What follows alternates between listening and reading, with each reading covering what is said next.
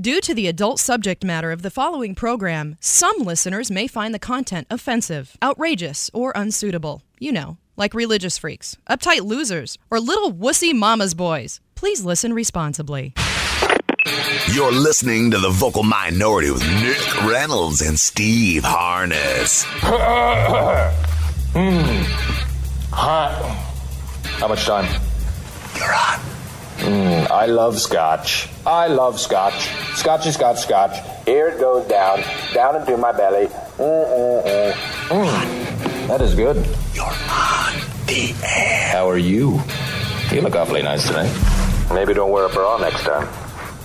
How much time until we're on? What? We're on the air right now.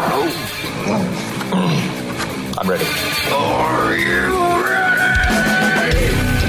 Hi, everybody. Welcome back. Hi, everybody. Welcome back to episode number 2 of 3. Oh, yeah. We're going to split the first one. We split the first one. It was too long. Episode 3, Vocal Minority 2.0, 2022 edition. Yeah. We've returned somehow, some way, and we're going to keep this boat riding forward. Train rolls on, etc. The first episode back, gentlemen, we did, I know we were trying to do 2 hours and we ended up doing 5 hours. So we're going to split that into a 2-part episode. Yeah, we had to do that 5 hours, dude. And I don't think any of us felt like stopping at the 5. I mean, we could have kept going. It was just getting late. We could have, for sure. It was getting late and I was starving. But it was interesting. I mean, we hadn't done this show in 16 years. For those of you that missed the first 2 episodes, you should definitely go listen to them. But, we did this radio talk show on regular old radio for years, and we're back. And our first show back was recapping everything that happened since the last show 16 years ago. And holy flirting schnitt, did we cover some topics. Turns out 16 years is a long-ass time. Is it for everyone? I mean, it is, I guess, but so much happened to all of us. 16 years is a lot of time, dude. How many days is 16 years, broski? On the fly. The fly. Well, so 10 years would be 3,650. That's better than I could have done. Yeah. All right. So cut another half of that, and so it's like 5,000 fucking time, like 5,500 days. Yeah, it's been about 5,500 days. So it's been a while. We've had a lot of shit go on, and like Steve said, we covered a great deal of it. We stuffed as much as we could into the first program. We'll split it up into 2 episodes, and today we're just gonna kind of pick up where we left off. Yes. And a lot has happened. This is the Vocal Minority with Nick and Steve. I'm Steve. That's Nick over there. That's Brewski, our sidekick producer extraordinaire. We span the country. California here. We got Seattle for Nick. We got Boston for Brewski. And the whole idea is this show gives everyone a platform to get vocal.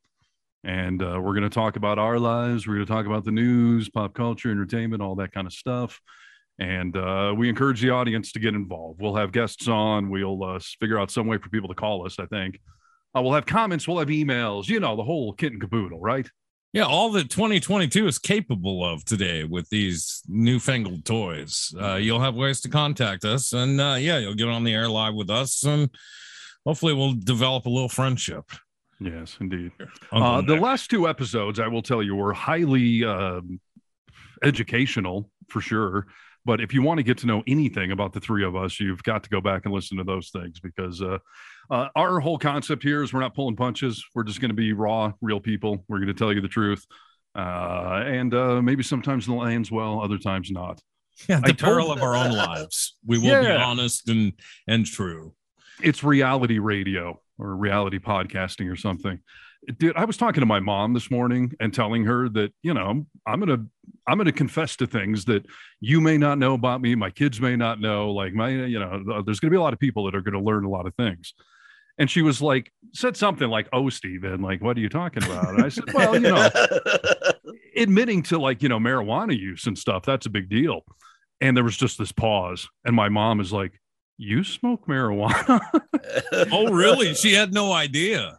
That's what I said. I'm like, you had no idea after all of these years, your son, the long-haired rock and roll guitar playing shock jock, Seattle, like no idea, skiing, all these, no, she had no idea. And was she disappointed in you right off the bat? Well, she said, something like, I guess I never knew what you and your sisters were doing. And I was like, by the way, Debbie smokes too. Okay. Just so we're all on the same page here. Like I threw my other sister under the bus immediately. There was no judgment. She actually was like, well, maybe before today's show, you should smoke a little so you'll be relaxed. You'll have more fun. Dude, like, you know what? That only comes from a smoker. Is your mom smoking? No, God, no. I don't know where that came from. Edibles, maybe? No. Yeah. Harness. Come on. My mom is not some church lady, but no. I mean, I've seen her drunk maybe once in my life. And no, I don't think she's ever smoked pot, period. Well, that's what your kids would say. I've seen my dad drunk maybe once in my life, but yeah, because I'm good at hiding a lot of things behind the scenes, right? Exactly. But that's the point of this show is we're going to put it all out there. Yeah, it's going to be interesting. So I have a friend in Seattle, actually, whose stepfather had just discovered edibles a couple of years ago. Nice. And and he needed it. He has like this chronic pain and that sort of thing. And his stepfather does nothing but eat edibles and sit and watch ridiculousness on MTV all day long. My gosh, dude, shoot me in the head. Right? Well, and also he owns a Chevy HHR, and he goes online and he looks to see what other people are talking about in HHR forums. Which who even knew that was the thing, but. It's out there. Some people give being a stoner a bad name or the cliche sort of thing. I always try to explain to people that, not your typical stoner. First of all, I'm not baking 24/7 by any means anymore, but also I'm a highly motivated individual. I mean, look at this beautiful podcast we have going on here. Lazy people can't just set up a web camera in their freaking, house. So. No, we built an entire career. There was, Nick and I work at a radio station locally here. And for years we had a woman there, Stace, that was very anti-stoner. And I could just never bring myself to tell her that, do you understand this entire radio station is run by stoners? Everyone but you, me, Nick, the morning guy, the sales team, like everyone. But you're stoners eating Cheetos all day. Like, it's sort of built off stoners. I mean, everything that goes into the radio station is. Yes, we covered this last episode that, in the world of radio, it's not super uncommon to have people leaving bags of pot in the studio. I still think that guy was a stoner too, but just didn't want to admit it. The one that left the bag in the studio? No, the one who called it out in the meeting. Oh, yeah, probably was. I think that was our point, that it was a commonplace and joking and all that stuff. And I wanted my bag back, but never got it back. So do you feel like you've slowed down in the last 2 years? Well, yeah. During the divorce and post-divorce immediately, probably not at all, no. But since then, yeah, for sure. It's now something that is, for the most part, evenings, like the old have a glass of wine and relax. Well, I'll take a few hits. Or if I love doing manual labor, being just a little stoned. Like if I'm mowing the lawn or painting the house or something, or just cleaning, like that's a nice time to take a little. So that's my worst time. That's my, really? I really don't want to be doing manual labor ever, but if I have to do it, I definitely don't want to be stoned. I'm right with you, Nick. It's that old, I think it was a Jon Stewart bit, and or maybe it was in Half Baked. I don't know. But if you ever watch Star Wars on weed, to me, things are usually just a little better. So if I have to do manual labor, the key is taking that first step. If you just get stoned and sit there, you're not going to do anything. But for me, once I start the gears turning, once I actually start doing something, then I get very methodical about it if I'm a little bit baked. So that's my preferred method. Well, you're a good stoner, dude. However, I don't do it on the air because I'm not as talkative when I'm stoned, and I tend to drift. So it'll happen afterwards, but it's not happening now. So thanks, Mom, for the advice. Yeah, thanks, Mom. You decided not to smoke today? No, I never have. But all the years we've done this talk show, I never have. I mean, there was a novelty show or two where we were doing drinking games or something, and maybe we smoked. Yeah. But no, I find it hard to be on. I find it hard to focus. When I'm jocking music records on radio, I've gotten used to it over the years. Sometimes I'll do that. Yeah. But no, I find it hard to keep focused and all that. So for the original show, I know for a fact I did less shows sober than I did stoned. Most of my shows were done stoned. Well, we used to go to that back deck at the Buzz Studios, but you guys would go out there after the show usually. I mean, Nick might go out before the show started, but everybody would go out on the deck after the show. I remember that. Yeah, absolutely. No, I mean, when we first started this out of my house, before we got to the Buzz Studios and all that stuff, it was a bit of a frat house. And I mean, I didn't care. And there's a lot of participating and all that going on beforehand.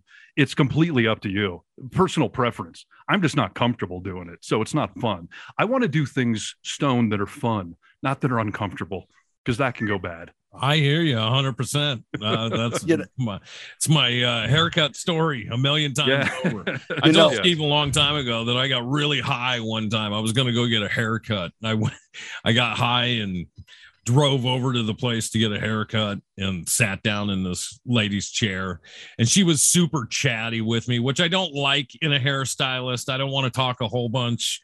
But she like strapped me in with that cape real tight around my neck. And I felt very constrained in the chair that I couldn't move around and get up. And I pretty much had a full on panic attack while I was sitting there getting my haircut and thought several times about jumping up and running out of Master Clips or wherever I was. Yeah. That's the experience I'm avoiding. Well, you guys saying that, I watched a video last night. It was an old show that used to be on Vice, but I would have people drop acid and then go and do something. And this particular one, he went to a monster truck show while on acid. Bad idea. That can go bad.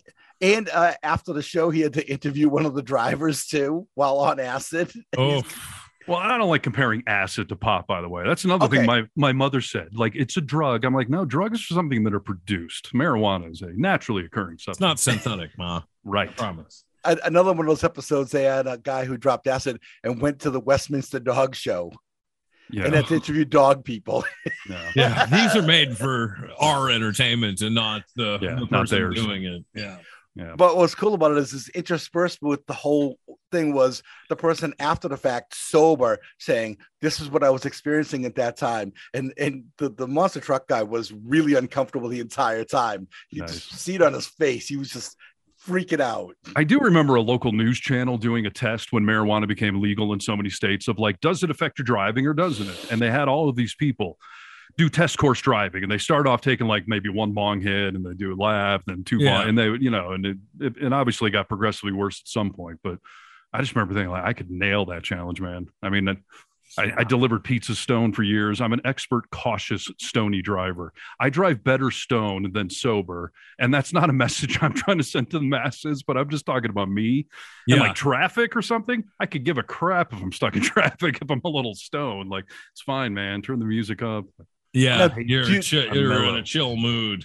You guys remember the show that we did, the drunk driving show that we did at the Buzz? Yeah, the breathalyzer? With the breathalyzer and the DUI attorney. And we were trying to dispel myths. Are there ways to beat a breathalyzer? So we got a person that came into the radio show with a breathalyzer. We were all drinking. Well, it wasn't your breathalyzer, right? Didn't we have a cop come in or something? No, we had an attorney. And the DUI attorney. Yeah. And I was the one drinking. I was drinking, but that was the night that we also had the super fan, and he got drunk and passed out in the bathroom, and then Nick had to give him a ride home. Yes, yeah, these are the fun things you're going to experience with Nick and Steve, and a couple of microphones. Right. I will say, dude, that I don't. I don't prefer, I guess I would prefer not to be stoned when I'm driving, but ecstasy is a whole different story, dude.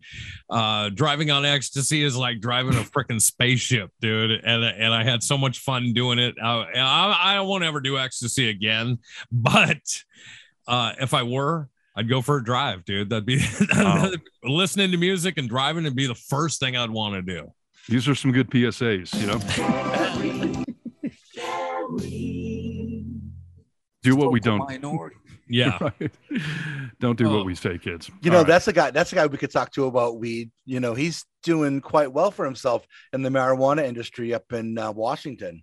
Go easy. Brewski's referring to a former radio DJ friend of ours. Well, how is he doing well? He's involved. What's he doing in pot? I'd have to look it up on Instagram again, but he's got a whole big thing. I'll pull it up. I don't need the whole story, but he's entrepreneuring or what? Yes, big time. Hey, kudos. Radio sucks, so you may need a backup gig there, Ricker. Was that his name? No. Yes. Yeah. Okay. Big baller. Yeah. Michael Ricker. There you go. Oh, is Ricker his real last name? Yes, and here's the funny thing. I actually met his mother one time at a KISW event he was doing at what was that? Where at the Hooters in Lake Union. Oh yeah, it was a street team event, and he was hosting, and his mother was there, and it was so funny because he looks exactly like her, but she was like this really nice, sweet lady from Florida, and she says, "Oh, do you work with Michael?" And I was like, "Who's Michael?" And she's like, "Michael." And she starts pointing to him, and I'm like, "Oh, Ricker, yeah, I work with him and that sort of thing." And he comes over. He comes over. Can I just tell you how many Hooters I have done radio events from? I have never gone to eat at a Hooters in my life, but I have been at a Hooters 100 freaking times. You haven't? You haven't eaten at a Hooters? No. Why would I? That's weird. Listen, dude. Sorry. Unless Hooters wants to sponsor the show, then yes, I'll eat there every week. So I know it's going to sound a little disingenuous, but the wings at Hooters are freaking fantastic. Yeah, yeah. And Playboy has great articles. I get it. Hey, dude, you know what? I bet most of the time I've been to Hooters, I've been with my wife. Yeah. And because the wings are so great, dude. Really, they have just the best wings on planet Earth. Nobody else can come close to Hooters wings. I love them. I think they're fantastic. They're different than anywhere else. They're different than anyone else's wings. I will say that. I'm also not a wing fan, so that might be part of it too. Yeah, too messy. All right, should we? We've got a guest calling in like 45 minutes here. In theory, okay. Yeah. Let's get to. We got a lot of ground to cover, people. Ooh. We got a lot of ground to cover.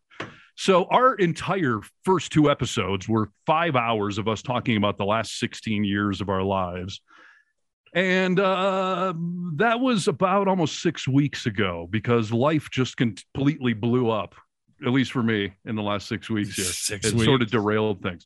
I now have another 16 years worth of things to update everyone on, I feel like. But yeah, there's been a lot going on, dude. It's crazy to think that it's only been 6 weeks since we've done our last show.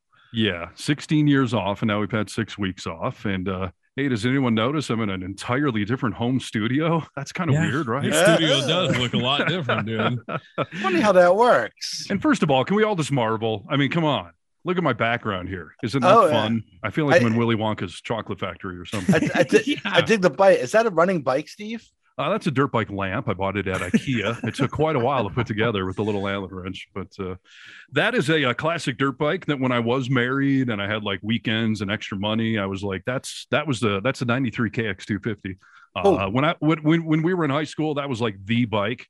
And so I bought it to renovate it and learn how to repair motors and all the high-end stuff that I don't normally do. And now it's a lamp. So the project bike, dude. Tell you how that went.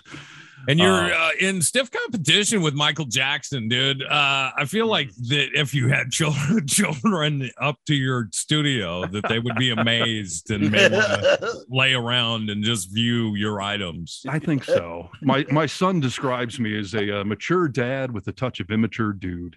And I think that my home is reflecting that currently. I bought a stand-up Pac-Man arcade game for the house because nice. It seems like that would be a good thing to do. So I did it. Yeah, you did, and it was a responsible decision. It looks nice, and the funniest thing in the world was that I tell Steve, I said, he shows it to me before he buys it, and I said, "Is that full size?" And he was like, "Yeah." And then when you got it home and took a picture, you're just a little bit taller than that bad boy. I'm 6'2", so it's not full size for me. But but for your son, it's definitely a full size machine. I think it looks killer. Has your son played it?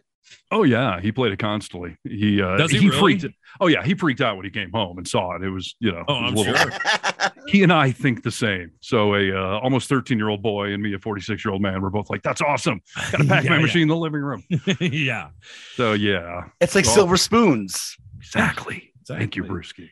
Little Edward Stratton. That's what Harness was going for. It was. I told Nick, like, remember silver spoons? That's what I'm going for here. don't know how many people know the reference anymore, but yeah, classic 80s sitcom. I'm Joel living my childhood Higgins. dreams, so. Joel Higgins, Aaron Gray. Yeah, he was a single dad, and he was like a toy inventor, right? So his house was full of No, he was just really rich. No, I thought he was a toy inventor. I thought he was some sort of like entrepreneur or real estate or something. No. He was just now we got to look this up. Not right now, please, but because, we'll look this up. Because John Houseman, the guy from the investment commercials in the 80s with the British accent, he was the wealthy guy, the grandfather, and that's where all the money came from. And Mr. Stratton was just kind of like, we're gonna have to look this up. I think he was a toy inventor. Okay. And that was a great show with Ricky Schroeder before he became a conservative douchebag. So you can remember the good old days. Yeah, for sure. But all right. Well, so your studio looks fantastic, Steve. Oh, thank you. It does. I appreciate it. A lot of effort's gone into it. So when we left the episode number 2 there with a bit of a cliffhanger, I had told everyone that I had met the woman of my dreams, fallen head over heel in love. We had gotten engaged just 9 short months ago on Christmas Day. A few months later, we bought a house together. We had been living together for 2 years. So raising my kids, who I have 50-50 every other week, we're raising our kids together, got this house together, engaged to be married. But things started going badly when we got this house, right? And in full disclosure, like the woman I'm talking about, spoiler alert, she was in a position where she owned a home before COVID and the price had soared. So she was in a position where she sold the house and bought this new house. So it was entirely in her name, but we did all the bills together, put money towards closing together, split everything. And, we told our kids, family home, we're going to live here, you'll come back here someday with your kids from college, forever home. This is our forever home. But I shared with you guys that things were not going very well. Things were like spiraling big time ever since we got into that house, and we were arguing a lot, and we're both yellers and screamers and both hardcore arguers and debaters, partially for what I do for a living. And she's in a corporate world, she audits major companies, she sits in boardrooms with the heads of Twitter and whatnot. And like, she tells these people you're doing things wrong. And so, we were both pretty good arguers, and things have been spiraling. And so I ended the last podcast telling you guys that I put our engagement on hold, that things have become borderline abusive, in my opinion, not physically, but just, verbally. It was just out of control. So we ended the last show saying that engagement's on hold. We've started into therapy, and we're going to be doing this program. Here it is for viewers at home. The 7 Principles of Making Marriage Work by Dr. Gottman, which I read. It's a good book. You should PhD, dude. Yeah, sure. You can't be wrong. So, and I think we ended at the end of July. So I was telling you guys that we had therapy coming up in just like 4 or 5 days, and we weren't really talking. And this therapy session back was going to be our start down a new path. Today is a new day. Today is the first day of the rest of your life, right? Yes. Moment of reckoning. Right. So I show up to therapy that day, and here's the deal, audience, and Nick and Brewski. We're going to give the short version of today's story on today's show.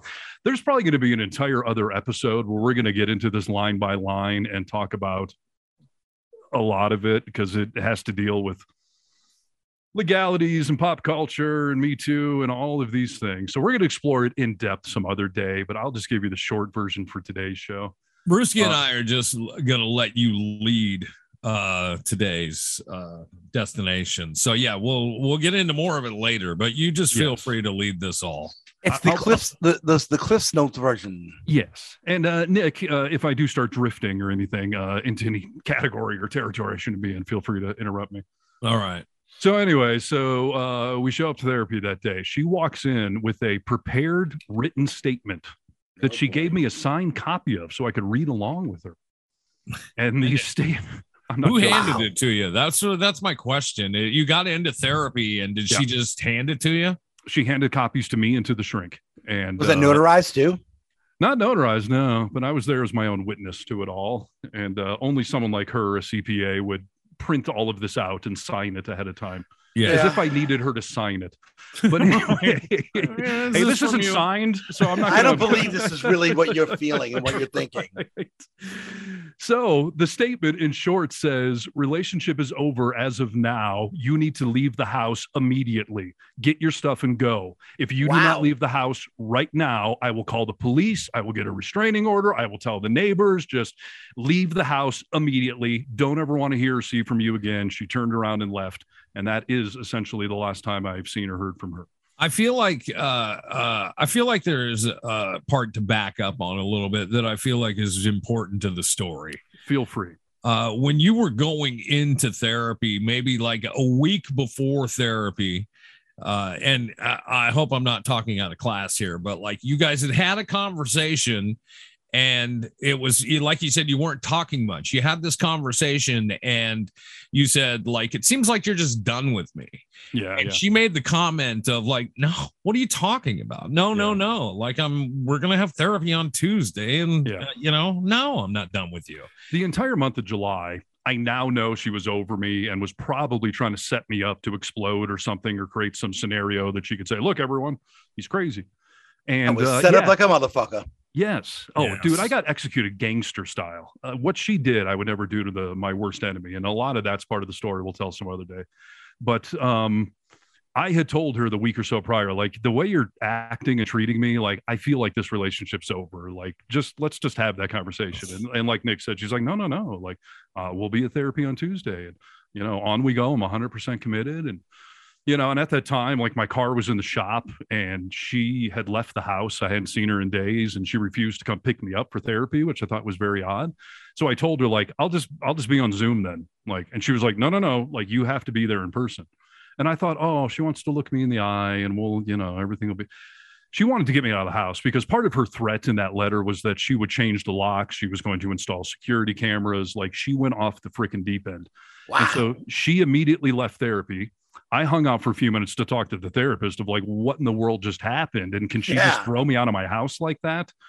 And by the way, the therapist who I need to file a complaint against basically told me like, oh yeah, no, she can do that. Like, you're screwed. You shouldn't challenge that at all. You should just pack your shit and go. Yeah. And so when I got to my house, to our home, the locks had been changed. And that was that. That was an hour, dude. It was an hour. She had people at the house while we were at therapy. That's why I couldn't be on Zoom. She had people show up, change the locks. She had a whole posse there waiting for me. Man, I wish I were there with you, Steve. I wish I were there with you. When I told you guys about my divorce, I told you that when my ex-wife dropped it on me at first, that it was such a devastating thing that I literally almost killed myself. It was the worst day of my life and the most traumatic event of my life. I have to now say that this has now been the worst day of my life. Not today. That day where she illegally evicted me and my children from our family home after we had just started therapy, after we were engaged to be married. I mean, it was it's that old cliche about the guy that goes out for a pack of smokes and then never comes home and just leaves his family. Right. Yeah. She did the female equivalent of that. Just you and your kids are gone, effective now. Relationship is over. Don't ever want to see or hear from you again. She burned everything on Facebook, blocked phone numbers, emails. Like, she just vanished on me. It's as if she died, but she's not dead. And if she was dead, I could be mourning her or something. Like, no, she just fucking just canceled it. No, set me up to show up to therapy. No. It was done. It was over. Yeah, this is our last conversation and where you don't get to speak. I'm going to speak to you and I'm going to leave, which is heartbreaking on so many freaking levels, dude. She did it all on purpose to maximize the torture to me and to just burn it to the ground so she couldn't go back. And I know that is how she ends relationships. But I was a fool because I thought, well, we're going to be together forever. So I don't have to worry about her doing that to me. Not going to happen to me. Sure. No, I mean, when she was married for like 2 years back, and she was unhappy. And instead of just ending her marriage, she went out and had an affair and let her husband catch her. That was the whole reason she did it, so that she could just burn it to the ground. She loves drama. She loves drama. Catastrophic failure. There's no coming back. I can't change my mind. I'm going to fuck it up so bad that it's done for sure. Yes. She had years later lived with a boyfriend who had a daughter. And when that relationship ended, I don't even think I told you the story, Nick. I kind of forgot about it until recently. They all lived together and the lease on that place was in her name. So she just moved out. She just said, lease is up at the end of this month. You can stay or go, but I'm leaving. Like, see you later. And just left him. Like, so, this is kind of her pathology. And there is more to the story and more that happened afterwards. But wow. Not even kind of her pathology, dude. This is what she's done every single time. It's a pattern. Yeah. And for some reason, I thought that because, we were engaged and raising kids together and all this stuff that, that you would fight till the last, you just wouldn't give up like that. Sure. Just run away from a family. But some people, when they're out, they're out. But they also, they're a coward because they're not willing to face you and face the issue. If you want it to be over with, just tell me you want it to be over with and then leave. Yes. We should have spent that last therapy session with her breaking the shock of like, hey, it's over. And we could have talked through it all. And by the end of the hour, the shock would have worn off and we could have come up with an amicable way to split things up. Yeah. She saw me divorce my wife of 17 years completely amicably. No lawyers involved, no arguing over property.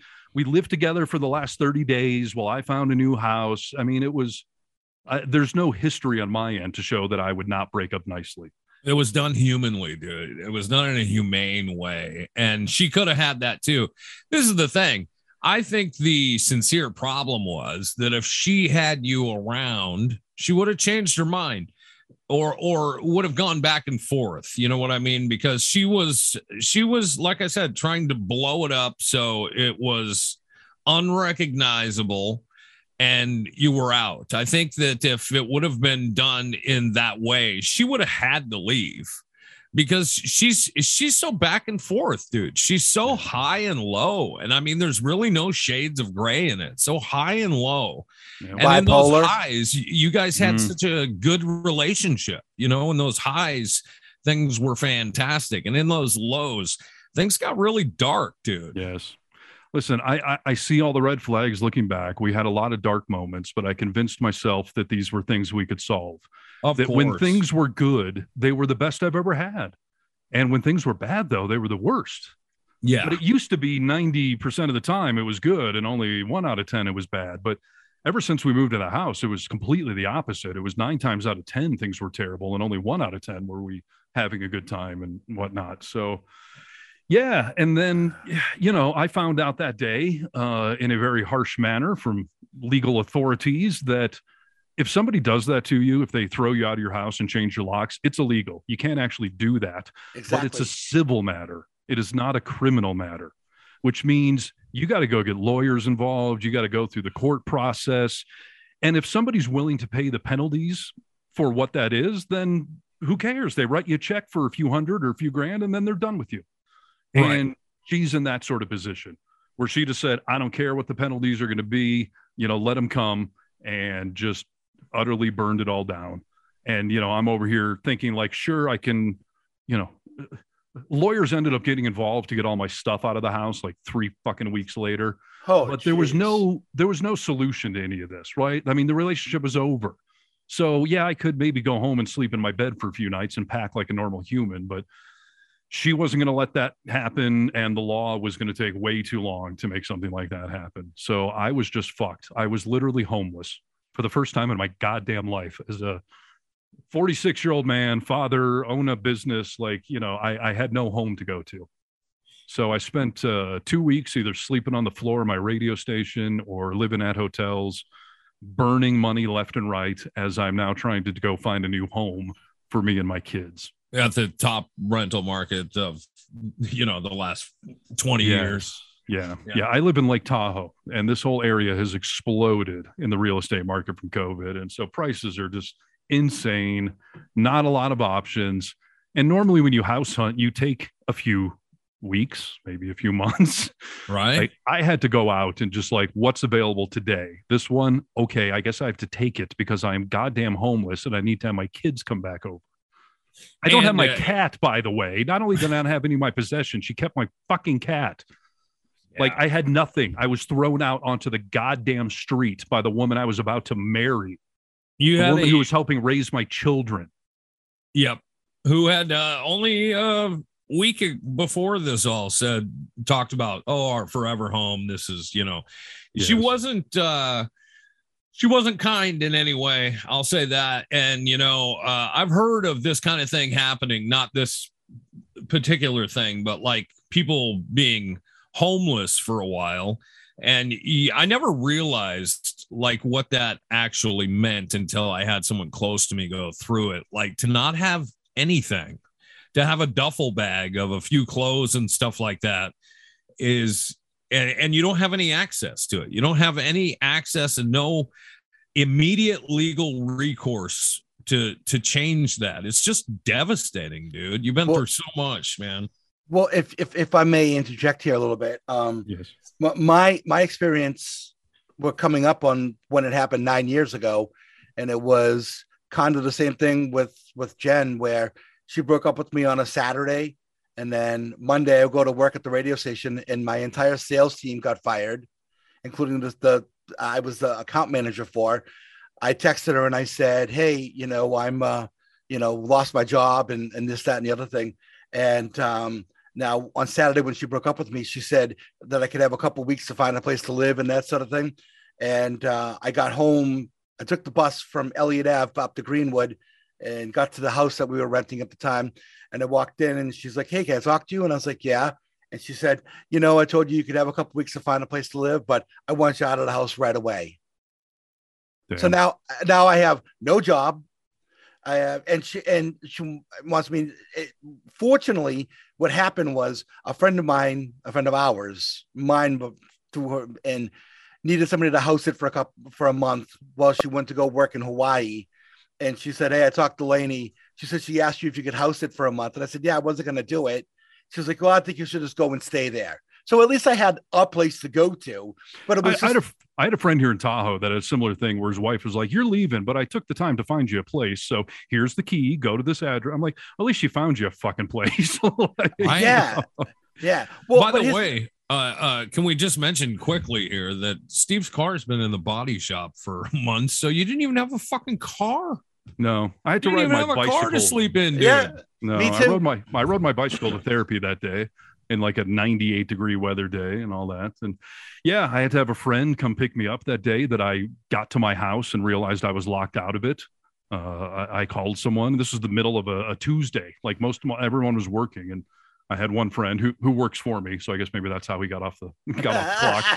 Yeah, right. Yeah, he had to come out and pick me up, sitting on the fucking curb with a bag of some random things. Like it was terrible. And as I've mentioned, there's more complication of the story that happened from that point forward. But I can't even go there right now. But it doesn't matter to the great point of the story. She just vanished on me and the kids, threw us out of the house.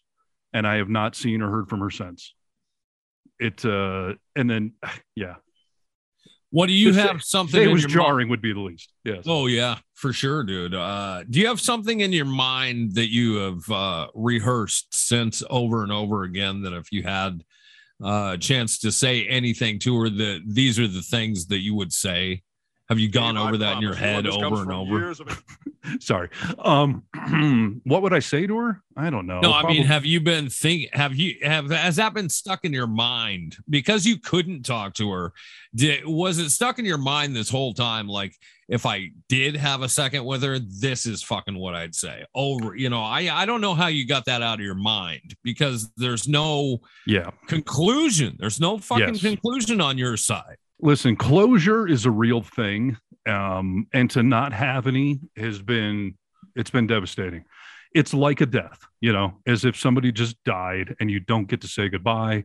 You don't get to ask any questions. It's just gone. Yeah. And even that day, like I had prepared myself. I thought, she may show up and just try to end this. And so I had to hold on, like, let's move apart for 30. Like let's do something. We can't just end this. Like I had things. She wouldn't hear it. She would not let me get a word in edgewise. And even at the house, when the doors were locked and all that stuff, I had some level of communication. It was difficult because her friends were there and all that. But, I basically said, how can you do this? Like we're a family, we have kids. Like you can't just throw us out. Yeah. And she said, I got to worry about myself. Your kids are not my problem. The only thing you need to worry about is the next chapter of your life. And she had just this look of just disdain, hatred. That person that day, I didn't know that person. Never met him before. That's Jekyll and Hyde right there. Yeah. I mean, I'd seen glimmers of it, but whew, I mean, she had, and it's one thing when you're fighting to say extreme, to get out of this house. Or I'm going to, I'm going to do this crazy thing. Like, she, I now understand, took weeks to plan this out. Yeah, it was meticulously plotted. Yes, meticulously planned out. Having the locks changed, having people show up at these prepared statements, all these things. Like she had, it's one thing in the heat of, anger to do something, but when you've got days and weeks and you're still doing this sort of dark, twisted, burn everything to the ground sort of thing, like, I got to wonder what dark part of your soul that is coming from. We were literally just sleeping next to each other, and now you're just throwing me out on the fucking street. Yeah. And there's a reason that's illegal, because you aren't supposed to do that to people. But as I explained, if you got a checkbook and you want to write a check and you can work the system, you can do it. Yep. So, so that was, what was that? That was the 2nd of August 2nd. August. Yeah. So here we're sitting now, we're recording this on September 6th. So 30, almost 5 weeks now. 5 weeks, dude. That's crazy. Kudos to you. I don't know how you pulled it all off, Harness. Well, okay. So a couple of things here, Nick. One, I don't know how I pulled it off either, but I would not have without you. Nick and I play best friends on the radio, but Nick is the only human being that has really never fucked me over. And I kind of exclude you from that, Brewski. I mean, you threatened to kick my ass once or twice, but besides that, Nick is actually, Nick and I have known each other. We're both 46. We're born like 10 days apart. We've known each other since we were 22, I think. And you've absolutely been there at every step of my life, especially the dark parts. And when I called Nick that day, and told him what had happened, and within a few days, it was pretty obvious that I was fucked and things weren't going to just magically unwind, and I wasn't going to get to go home and all that. And I'm living in hotels, and, I had the first panic attack of my life, sitting alone in this dark hotel room, just wanting to go home, and I couldn't. Yeah. And Nick got on a plane and flew down, and he spent like a week with me. And dude, I don't know that I would have survived that week without you. I mean, that was absolutely the lowest point of my life. And you were there. You were a friend. You were more than that. I don't even know how to describe it. You got on a fucking plane and came and sat with me in hotel rooms and bars and, Yeah. So I know you keep telling me not to thank you, but so I guess I won't. But, but thank you. I mean, of course, dude. I appreciate you being thankful for sure. But I'd do it either way. I'd do it for either one of you guys, and I know that. The reason it's so easy is because I know you guys would have the same for me, Absolutely. I would. Yeah. It was my shrink who finally convinced me to call Nick, because she basically said, like, what would you do if the shoe was on the other foot? I said, of course I'd be there for him. And she said, do you think it'd be easier if he was standing here next to you? I said, yeah. Yeah, it was funny because I kept saying, people like, I'm gonna get on a plane, dude. I'm gonna come down there. She was like, yeah, just we'll see. And then finally your shrink said, you better tell him to come, dude. And I'm glad she did.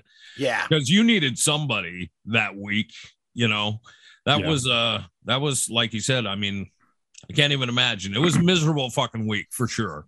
Yeah. But stepping up since then, dude, has been something that's been pretty amazing to watch. I mean, I don't know how everyone reacts when they're in a depression or in a heartbreak, but I just in a trauma. In a trauma. I want to fucking lay down. I don't want to move. Yeah. I don't want to talk to people. I just need some alone time and everything else. And that we all know that's not the best thing for us when we're in that moment. But like, you've fucking stood up, dude, and made some pretty amazing choices. The fact that you're in a new house that is fucking moved into and decorated and all ready to go, that your kids are back and that you've kept your fucking business on the other side of all of this personal life running is fairly miraculous. Yeah. I don't feel miraculous or like I deserve any credit, but I have no choice. You know what? My ex didn't have kids, and she did not understand the concept of family, the concept of putting somebody ahead of yourself, and that a family, you know, the parts are greater than, or the whole is greater than the sum of its parts, I guess. Yeah. Yeah. Is she an only child, by the way? No, but she comes from a really fractured, messed up family. Okay. So she has no real good bearing from her childhood of what a family is and from our time. And I think it's because of that she was able to just flip back into selfish single woman mode and say, sorry, kids. I mean, children, like a 13-year-old and a 16-year-old, she threw them out of their home. Yeah. Kept their cat from them. I mean, it was just. It's been an interesting thing to think about that. Well, you know, there's people out there that I suppose don't quite understand what it means to love somebody more than you love yourself. And I mean, she couldn't have kids, dude. She could have never been a great mother to those kids or a stepmother to those kids. Yeah, she doesn't have that. No, I mean, maybe if she had her own kids, like a lot of parents, like it clicks with you, but she never did. And she couldn't understand the concept. And I've talked to so many people, like the people that freaking moved me, like strangers that overheard some of the story. They just said like, hey man, like you don't do this when kids are involved. Like you can break up and break up like adults and amicably, or even if you're going to fight about it, but you don't just throw people out of their home, children out of their home. The guy you were going to marry. I mean, over 2 years living together. I mean, you just don't do that. The most basic way to think about this for me, this is how I think about it. If I had to just describe it in one word, it's just fucking heartless, dude. And I mean that is the true meaning of the word. Like none of this was done with any heart, you know? Yes. Yeah. So not only have I been dealing with a breakup, which anyone who's been through one knows that's a heartbreak all on its own, but then I've been dealing with this just straight up abusive tragedy of just being evicted from my home, living in hotels for 2 weeks. But then even when I got this home, I lived in this home empty for a week. I couldn't get my furniture. She kept delaying the process and putting all these roadblocks in place. And again, I wasn't even talking to her. I had to get a lawyer involved to try to negotiate a time where I could show up. And I didn't get to pack anything. I just showed up with movers and just started grabbing shit, including my entire studio that I had just built. We just moved in that home 3 fucking months ago. I just finished unpacking. It's fucking so insane to me, dude. So yeah, so I had to go back and grab everything. So yeah, I spent 2 weeks completely homeless, and then a third week just in an empty house, sleeping on the floor. I mean, it was just absolutely terrible. So, we got a guest calling in here in about 12 minutes. So we're going to talk more about some of this stuff, breakups and relationships and all that stuff. But there's a few highlights I got to run through here before we can get to them. Please do. Okay. So also on the last show, I talked to everyone about my ex-wife, Jamie, and the fact that she was, or the fact that she is dating a guy out on parole for murder at the time. And I told the whole story about how I found out about this, that, I had met the guy, he seemed nice enough to me, but nobody told me about his past. And the whole reason I met him was to gauge, are you okay to be around my kids? And months went by and I ended up finding out through a private investigator that his ex-wife, because the guy got married while he was in prison, which is a whole nother story. I found out about this months later, and it was shocking. It was just the news of, hey, your ex-wife is dating a guy out on parole for felony murder. He's home alone with your children. Like, I freaked the hell out, right? Yeah. I mean, it was a shocking thing. And as I've told my ex-wife multiple times, I'm not pissed off that he and a buddy killed somebody when he was 16 and a robbery gone wrong. I'm pissed off that you guys didn't tell me about this and that you kept it from me. And then I found out through a third party, and my head spiraled before it was terrible. Give me the opportunity to make my own, draw my own conclusion on the situation. Yes. And, our relationship has not really been the best since then. We've had a lot of friction. I mean, we've still kept things very amicable, and still no one's threatening lawyers or any of that kind of crap. But during this whole past month here where I was thrown out and I was homeless, Jamie and Charlie, her guy, he's not on parole anymore, just for the record. It's actually been completely exonerated. Yeah, well, no, I wouldn't say that. Yeah. Yes, okay. Dude. Has he? Yeah. Is that the determination? Listen, the guy did a terrible thing when he was a teenager. He spent 20 plus years in one of the worst prisons in America. And the night I went over to their house to tell my kids that Hillary and I were done, first of all, my kids took it poorly, especially my son. It was devastating. So there were a lot of tears, and left the house. And by the way, I had never been invited into my ex-wife's house before. Like, there was some weird standoff we had going with each other where we weren't inviting each other into our homes. It always bothered me. But that was the first night she invited me into her house. And when I left, Charlie came outside, put his hand on my shoulder and just told me, like, stay strong, man. Like, I know breakups suck. Like, your kids need you. We're here for you if you need us. Like, the guy showed me humility and empathy and sympathy. And they gave me an air mattress, the only thing I had to, my only furniture. And about a week or so later, I was back over at the house to get the kids to take them out for some errands. And Charlie pulled me aside and he told me, like, I owe you an apology. The way you found out about my past was completely unacceptable. We never should have done that to you. We should have been honest with you. I felt terrible about it ever since. And I just want to apologize. Which is, so here's the thing. I'll even back up to the lie. Like, I understand why you would possibly not feel good about talking about this to a father of the kids you're going to be around. Like, right. That'd be a tough conversation to have. And what a dick for not doing it. Right. But not easy. But to be able to come to you and say, hey, I fucked up and I'm sorry is it's a pretty big thing, dude. It's a pretty big thing because he doesn't owe you that at this point. Nothing you do is going to change what's happening with him, to a certain degree. So, I thought it was big of him to come out and share that with you. And it was really big. And I told him, like, you don't owe me an explanation for your past. Like, I was only upset about our current events, and this is all I wanted. I just wanted somebody to acknowledge that this was fucked up the way we told you. Yeah. And so I shook his hand and we started talking about, he's got a 3-year-old now. Sorry. He's got a son. And we started talking about everything we were just talking about, like being a parent changes your perspective on things. And how could any of this stuff be happening to you? And Brewski knows all about it, dude. Well, yeah, that's a whole other tale. Tune into episode 2 where Brewski discovered he had an adult son. So. But anyways, my point is, after I got done talking to him, I immediately drove over to my ex-wife's work and told her, like, this is what Charlie told me and I appreciate it. It's all I've needed to hear. And I just want to bury the hatchet with both of you. Like, I don't need it. I don't need the stress. Like, we're a family circle. And now here I am the fool. I was going to be marrying this, upstanding corporate woman who completely fucked our entire family over. And here you are with the guy trying to restart his life after spending it in prison. And he's done nothing wrong. He's been a good guy these last 2 years. My kids adore him. I've heard of no incidents so I owe some humble pie here. Like, I got to acknowledge that you guys seem to be doing just fine. And the humanity and humility you've shown me during this process is something I can't just ignore.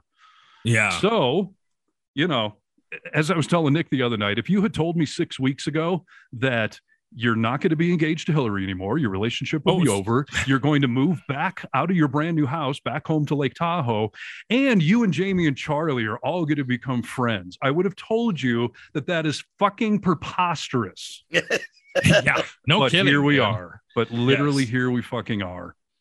Yeah. And it's just the whole, I guess you can't really predict where life is going. And sometimes tragedy brings out the good in some people. It's all mind blowing, but that's where I find myself now. Yeah, that's where you find yourself. And then fast forward to yesterday, and now you're out having social functions with them. Yeah, we all went to see. Oh yeah, I saw that online. Yeah, I had bought tickets to see Jack Johnson with Hillary. When tickets go on sale a long time ago. Are we saying that just free and clear now? What? That name? I guess I announced it on the first show. I'm not naming her full name or social security number. Okay. All right. Yeah, I just didn't know fine. if you wanted to do that. Well, we were going to just start calling her the Hindenburg, but we the humanity. Exactly. Oh, I mean, we can do that too, but No, you whatever you're comfy with, dude. I just want to make time notes. If you hear me announcing her home address or something, you can stop me. Otherwise, okay. yeah, her name's Hillary. I've announced it previously.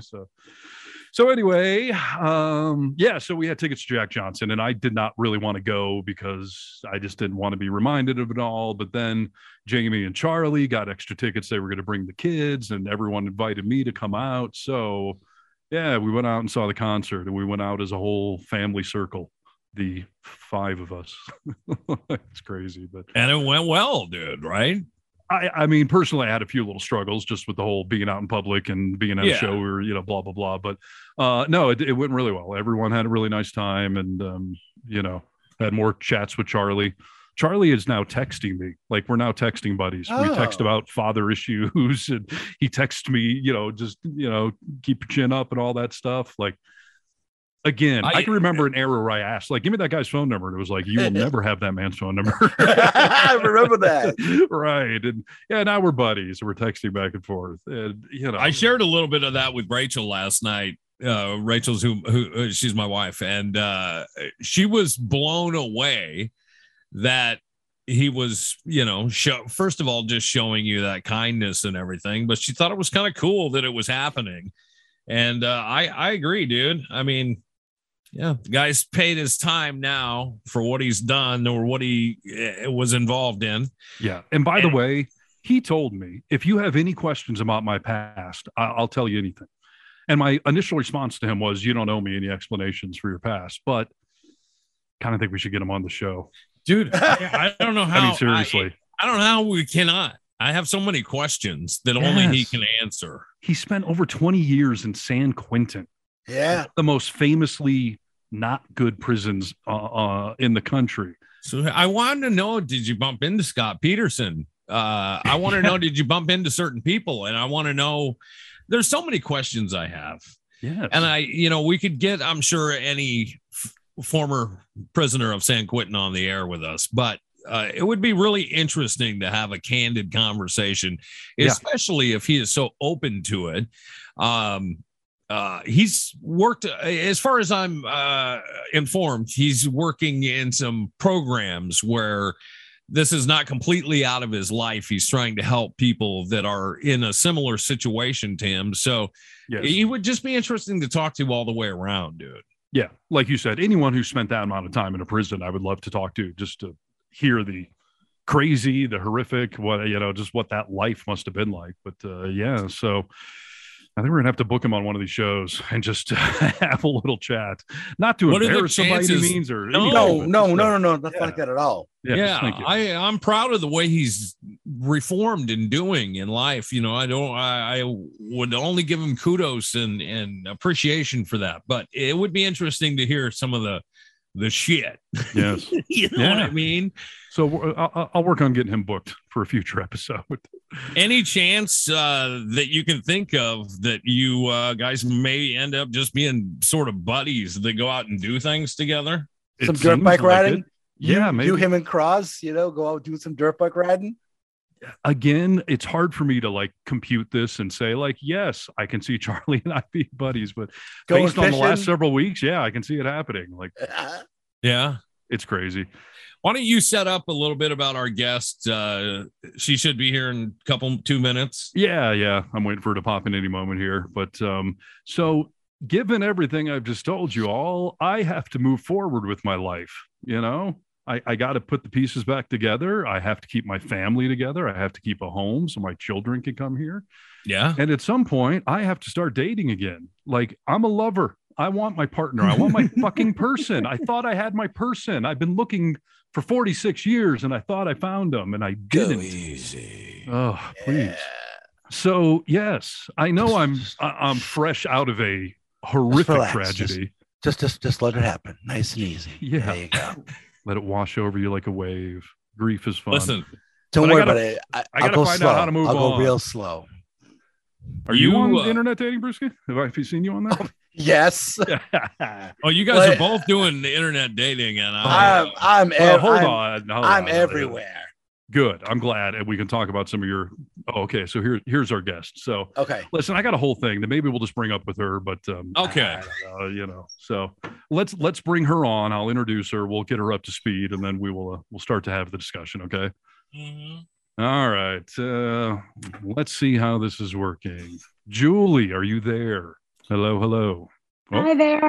Yep, there she is. To my video. Hold on. All right, everybody. This is Julie. Spira. Oh, Spira. Yes. All right, Julie. Can you hear us? Can you see us all? I hear you. I see you all. Yeah. Perfect. I'm Steve. Everyone else introduce themselves. Hi, I'm Nick. And I'm Brewski. And now this just felt like the dating game all of a sudden. Oh my gosh, I know. Which ones of you are single? Is anyone single in this group? Well, we'll catch you up on that story. Yes. Yeah, I love it.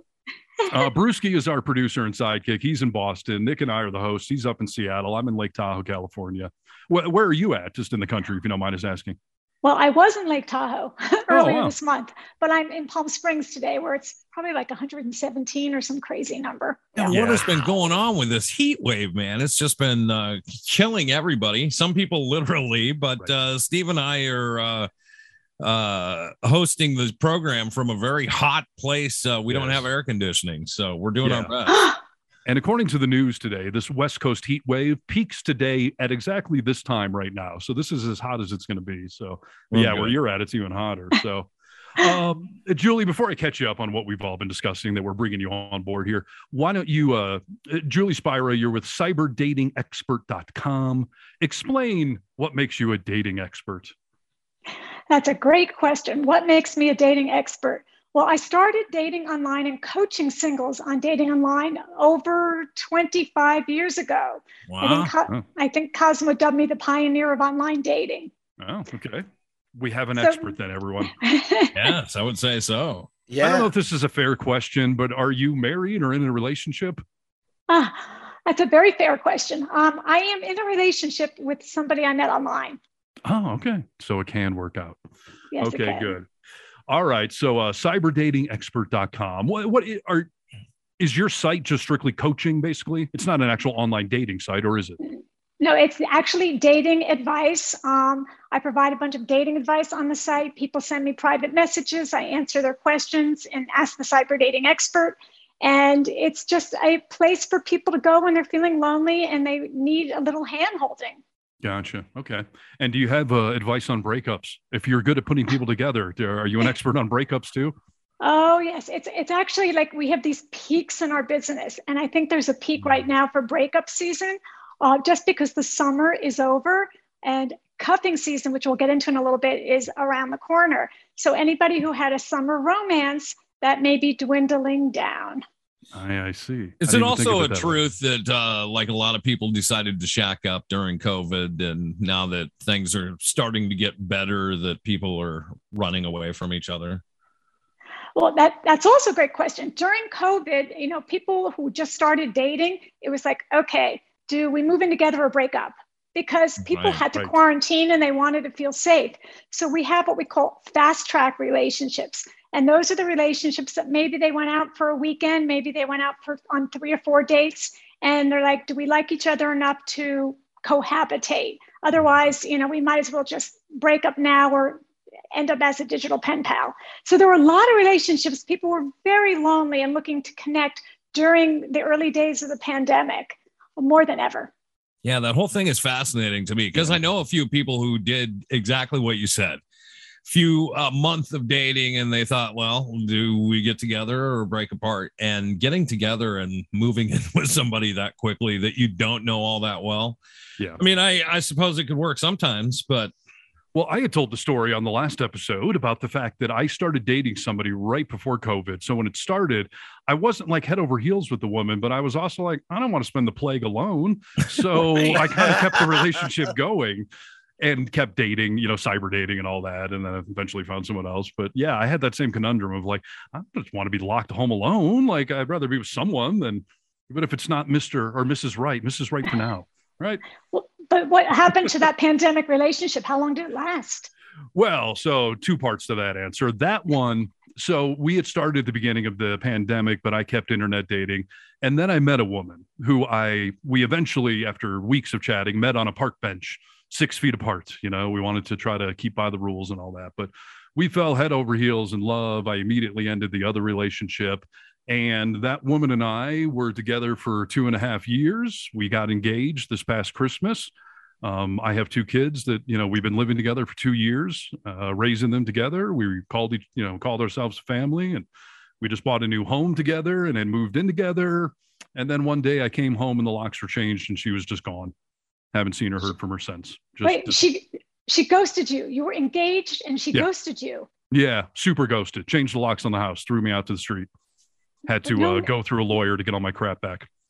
Oh my gosh, no note. Okay, so the good news is you get to start over with somebody who's not crazy, who's going to do such a thing. Yeah. Yes. Thank you. Right? Who does that? If I told you, hey Julie, I'm going to break up with my girlfriend, my fiance, and she's got kids. My plan is just to change the locks and vanish. Is that a healthy way to handle that? Oh, we would call you a dickhead right away. Yeah. Thank you. Yes. Okay. Thank you. I'm glad to hear the expert is. All the studio audience is going crazy. Yes. So Julie, that's my current situation. Nick is happily married. I was about to be happily married. Brewski has been single for a while. So I guess my first question would be, any advice for somebody that's just been through a unnecessarily devastating, ridiculously bad breakup? Well, that is devastating and bad. I would say you have to keep reminding yourself that you dodged a bullet. Could you imagine, if you had to get a lawyer just to get your things back, can you imagine if you got married, how difficult it would be to get unmarried? Yeah. So you dodged a bullet. And I think, relationships take time, and you did have, invested an amount of time. And I always say you need to be with someone through every season. Well, you did that twice, but the numbers are, the divorce rates are high. So take your time, especially with children involved.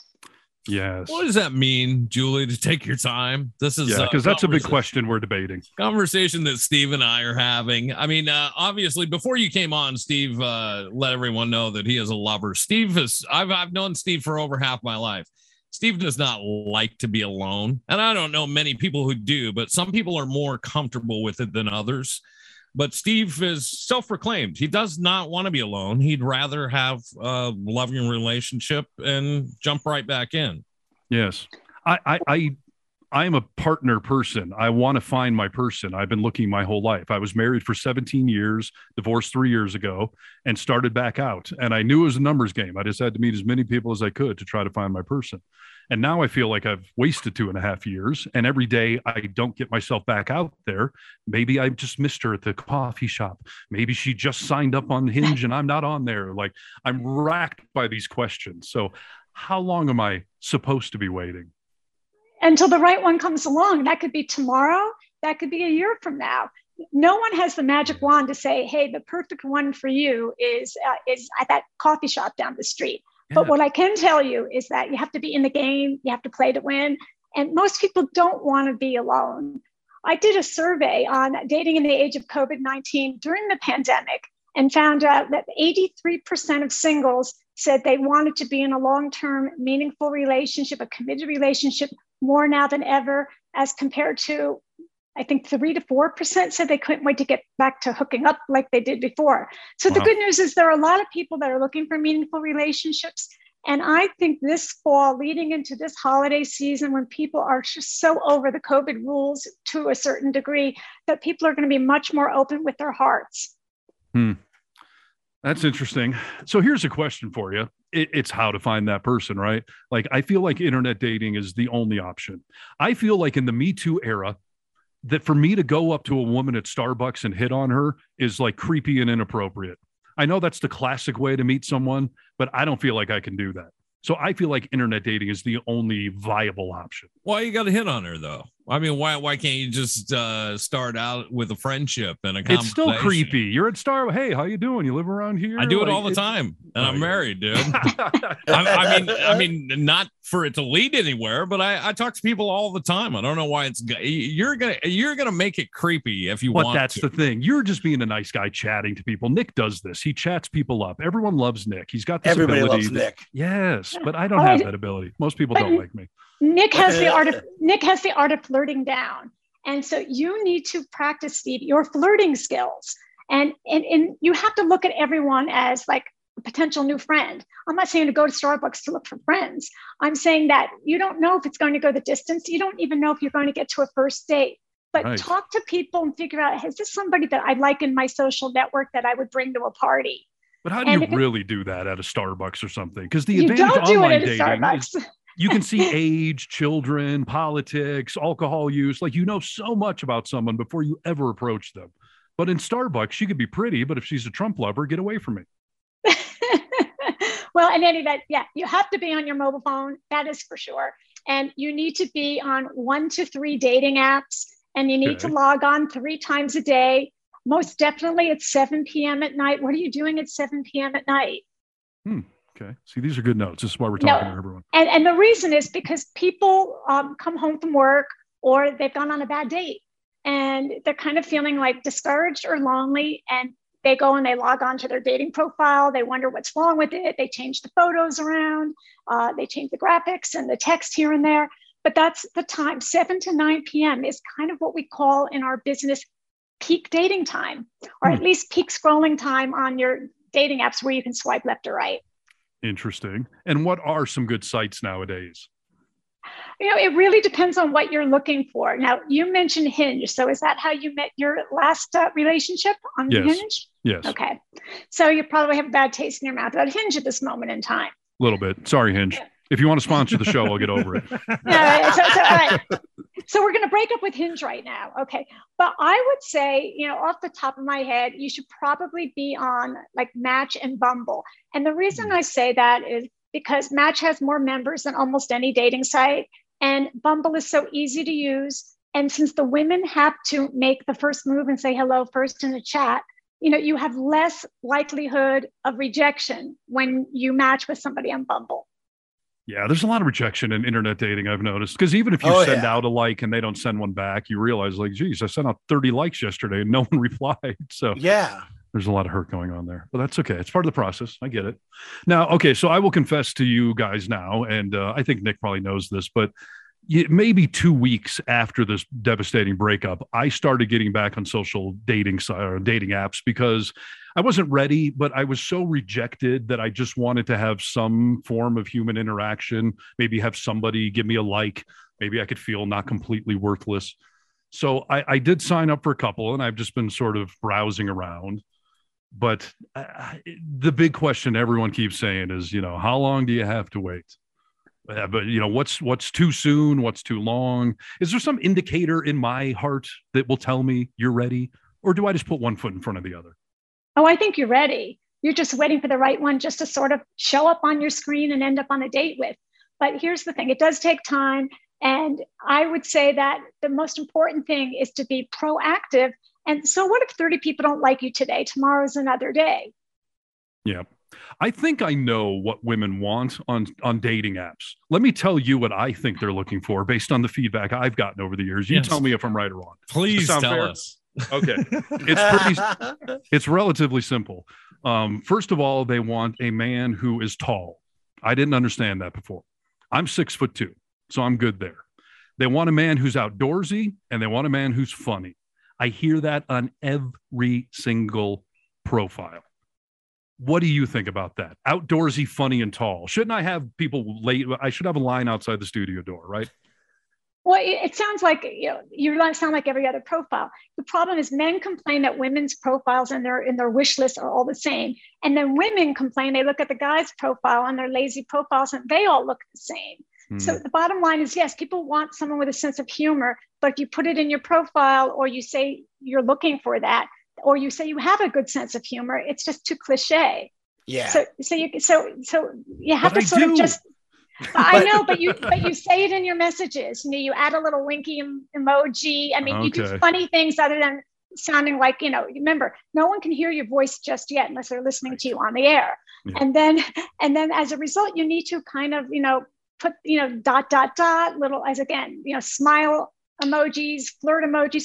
Those things actually add more personality to your messages. But don't play the waiting game. If you see someone you like and they write back to you, don't go, okay, I'm going to look too needy if I write back in 5 minutes. If you don't write back in 5 minutes, I'm telling you that 10 other men will. So you got to be in the game.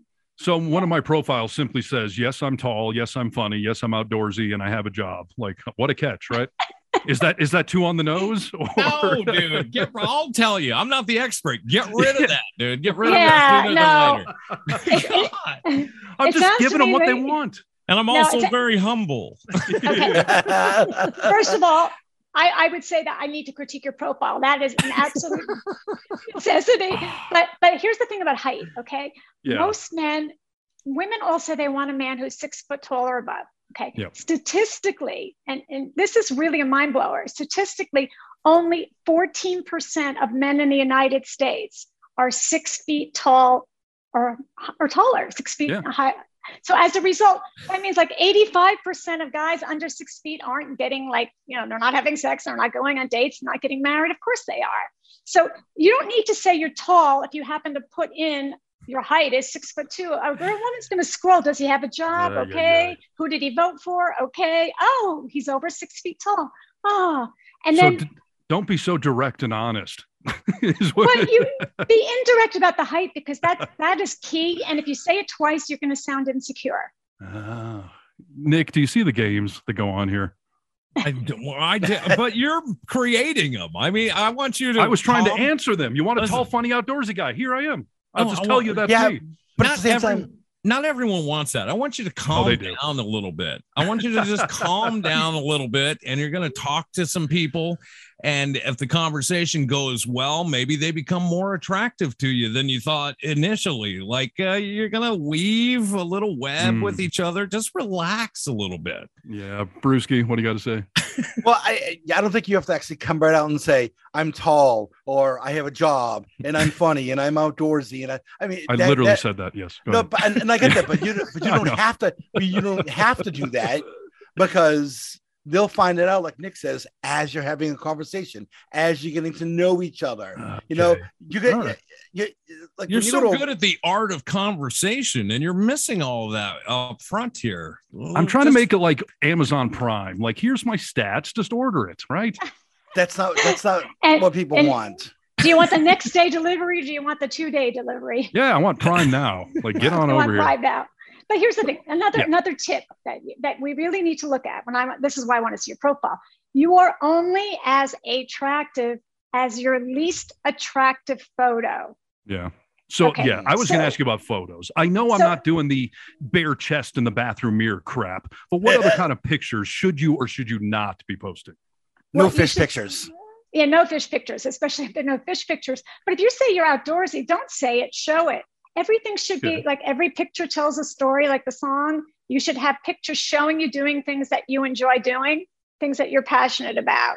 And if you like hiking, a picture on a trail. If you like fishing, just don't hold the fish, because women hate those photos. I mean, just show yourself on a boat. That shows that you're outdoorsy, because you're on a boat, you're on a hiking trail. But also show that you can dress up nicely for a date or, a Christmas dinner. You know, it's so funny. One of my all my pictures are almost what you described, like me on a mountain bike or skiing or out in, like, I think I'm doing it pretty well. But one of them is almost a sarcastic picture. I was at a family wedding, and it looks like I'm posing for a J. Crew model, like cover shot.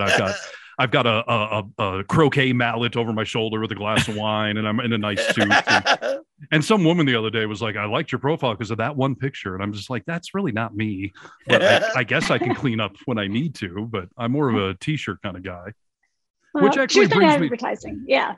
Well, yeah. I mean, I can clean up too, but what about deal breakers? Like, some women, beard, no way. Kids, no way. Just put it out there and say, screw it. Like, you can't hide that stuff, right? Don't hide what the truth is. I mean, the worst thing is to be inauthentic. If someone doesn't want to be with somebody with children, and they see someone has children in the profile, they'll just move on to the next profile. So I don't believe in exploiting children, but I do believe in sharing, hey, I'm a dad, I'm a single dad, love my kids, they're 12 and 14. Just put it out there, because if someone would like to blend families, great. And if someone is like, oh, he doesn't have time for me because he's too busy, being a single dad, right. Then great. They didn't waste your time. They didn't waste your time. Yeah, that makes sense. Can you do me a favor and pass a message along to the women of online dating?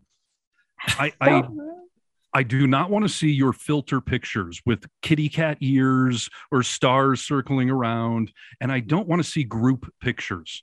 That drives me nuts. Group pictures. First of all, I feel like the detective that's got the bulletin board with pictures and strings connecting everything. Like I'm trying to figure out which one's you in this picture and that picture. And the other problem you created is one of your friends is always going to be better looking than you. Yeah. And then it's like, oh, is the one on the end you? No, it's not. Dang it. Ah, jeez. And what's about the feet pictures too? Why do women put pictures of their feet on these things? I haven't seen that. I don't know what site you're on. No, I'm serious. Like, but when they want to show they're outdoorsy, they'll show a picture of them in a kayak, but they'll be taking a picture of like going towards the kayak, but then they've got their feet right there. Yeah, you're right. That means they're in paradise, dude. I mean, they're just trying to tell you they're enjoying life, Bruce. I don't want to see your feet. I don't want to see your feet. I don't care. Well, click to the next picture, dude. Oh, God. Julie, what do you think hearing guys give this sort of feedback? What do I think of guys? No. When you hear us saying things like, don't show your feet. I don't want to see kitty cat ears on you. I don't need the whole wedding party. Like, do you hear these things often? I do all the time. And I look at these profile photos and I'm coaching singles. I'm like, what's this with all of your girlfriends, your posse friends? You look like you're either a partier or some man is going to be confused. He's not going to know which person is going to show up on the date. Yes. So I believe that your profile should be just you, only you. Yes, it could be scenic. Don't post pictures with your kids. Don't post pictures with your friends. And for goodness sake, don't post pictures where you cut an arm off of someone that used to be your ex. Yes. I always see that. It's like I don't know that's your ex who you put a smiley face sticker over his face or cut half his arm off. What about how honest should you be when it comes to like alcohol use, marijuana use, drug use? Like all the sites let you say or not say that kind of stuff. Should that be a mystery or put it out there? I tend to steer away from that. I just feel like, it's interesting. Nobody knows if you say you're 420 friendly, they're like, are you a stoner? Do you smoke all day long? Do you smoke only in the afternoons? Is it just a weekend recreational thing? So I just don't put it in at all. Same thing with drinking. I get some of the sites and some of the apps say that, you drink occasionally, you drink every day. I mean, nobody wants to date an alcoholic. Nobody wants to get in a car wreck with someone driving drunk. But at the end of the day, there are people who do like to go out on dates with people who they might be able to have a drink with. But if someone doesn't drink, I mean, that's also a big, huge trend. People don't want to get sloshed on a first date. And they also don't want to go home with somebody on the first date necessarily. So people are ordering mocktails on first dates, which I think is really terrific. Go ahead and order a mocktail. And the only purpose of a first date is to decide if you like the person enough to go on a second date. That is it. It's like an interview for the next date. That's it. Yeah. And won't you be able to tell easier if you're sober? I mean, I always like people more when I'm drunk and then think, oh, well, what did I do? So have a mocktail. Why'd you make a face at that, Brewski? Because if I'm going on a date and we're going to meet at a bar or something, I can have a drink. I can have 2 drinks, not get drunk, and still have all my faculties with and say, make a good decision on whether I like this person or not. Now, other people may not be able to, but I can. Yeah, I don't think you should be getting sloshed on a first date, but no, it's a bit of a red flag. Like there was one woman that messaged me and her thing says sober. I'm like, eesh, like you can't have a drink at all. Like what's the history there? Or some people that say never smoke marijuana versus socially or occasionally. Like I'd rather hear someone say, I occasionally smoke. I'm like, okay, that's workable. But if you're never, then that's kind of a red flag to me because I like to do it socially every now and again. So I don't know. Should we be judging on those things, Julie? I think people are very judgmental. I don't think that necessarily belongs in your profile because it'll come up in conversation. If you're having a chat with somebody, it may come up and you might say, oh, by the way, I like to get high every once in a while. It's different than somebody saying, hey, I've got to go find my dealer. And so people, when you put it in black and white, people just make up their own minds based upon the other person they were with, what they might think of you. And, having a drink or two on follow-up dates is, fine because you're getting to know each other. But here's the thing, here's another little secret. Women watch men and they count how many drinks they have on a date. And being judgmental, but go, oh, he had 1 drink or he had a half a drink. And then if somebody has 3 or 4 drinks, they're counting the drinks and then that's it. Yeah. No, that's fair. They unmatch you and they block you. Nick, let me ask you a question. Would it be a deal breaker for you if a woman was a hardcore conservative, Trump lover, MAGA hat wearing? Would that be an automatic deal breaker, or is that being prejudiced on your part? It'd be a deal breaker for me. Yeah. I mean, I just don't have that much in common with somebody like that or somebody with those views. So, I mean, I can have a conversation with them and we could have dinner together, but I'm not looking to date anyone that has that different of views. No. And what do you think about that, Julie? Is that a common thing? And is it appropriate? Well, yes, it's common and it's appropriate. And, during the election season, people were really, really adamant about would they date across party lines? Would they date a Trump supporter? And people really put their stakes in the ground. So you'd see on the dating apps, swipe left if you voted right. And that was an indirect way of saying, I'm left of center, or I'm one of my profiles literally says, if you love Trump, just keep on going. Like, am I okay to be that explicit? Yes. Yeah, good. Yes. Bruce, did you have something to say? Yeah, I think it comes down to values, because if you are looking for someone to date and possibly maybe it could go someplace, you want someone that shares the same values as you and what's important to you. And that's a good metric. Yeah, absolutely. No, I agree. On that topic, we're talking with Julie Spiro with cyberdatingexpert.com. Here's a question for you, Julie. Nick and I were debating this the other night. I feel like I'm for lack of a better term, a dating racist or prejudiced. Like, I feel like I have my type and that's what I'm looking for. And if you're not in that category, for whatever it is, ethnicity, height, weight, whatever, I'm just like, nope, next. It's not what I'm looking for. I feel like if I did that in any other level of society, I'd be a terrible person. And I don't. I'm a lefty liberal. I'm very open-minded and progressive, all that. But when I get on dating sites, I'm just like, nope. Don't like the way you look. Is that uncommon? How should I address that? It's not uncommon, especially for men. You guys, you're very visual. You know what you like, you know what you don't like. That doesn't mean you have to date the same person over and over again when they've been ended up as failed relationships. So you need to kind of jump out of your comfort circle. So for example, go to a party and let's say you're chatting with someone that probably wouldn't be your dating type, but suddenly you found them so intellectually stimulating, or you found something really funny about them, or you found things in common. Yeah. And would you say, I'm really enjoying talking to you, but I have a type, and my type is this height, this color hair, this, and you don't look like that. So I'm not going to move on to the next conversation. That's not going to happen. No, that's a great point. But that's a real life thing where you can have that conversation and chemistry. When you're online dating, it has to start with attraction, right? I mean, there is nothing else. There needs to be attraction, but there's something that we call the sapiosexuals. And those are people that are attracted to intellect. And maybe, again, we talked about values. When you talked about that, that's where the politics comes into play. You want to be able to watch some of the same TV shows or the same TV news shows. And you might even want to have a discussion where you have different points of views on some things, but not everything. And so you need to look at your type, and you need to just sort of, widen the scope and cast a wider net. Nick, thoughts on that? Because I know you were telling me I got to open my eyes a little. I think it would help. I mean, listen, you have no idea who, even with your exes, if you think about all your exes, there were things about them that they look the same.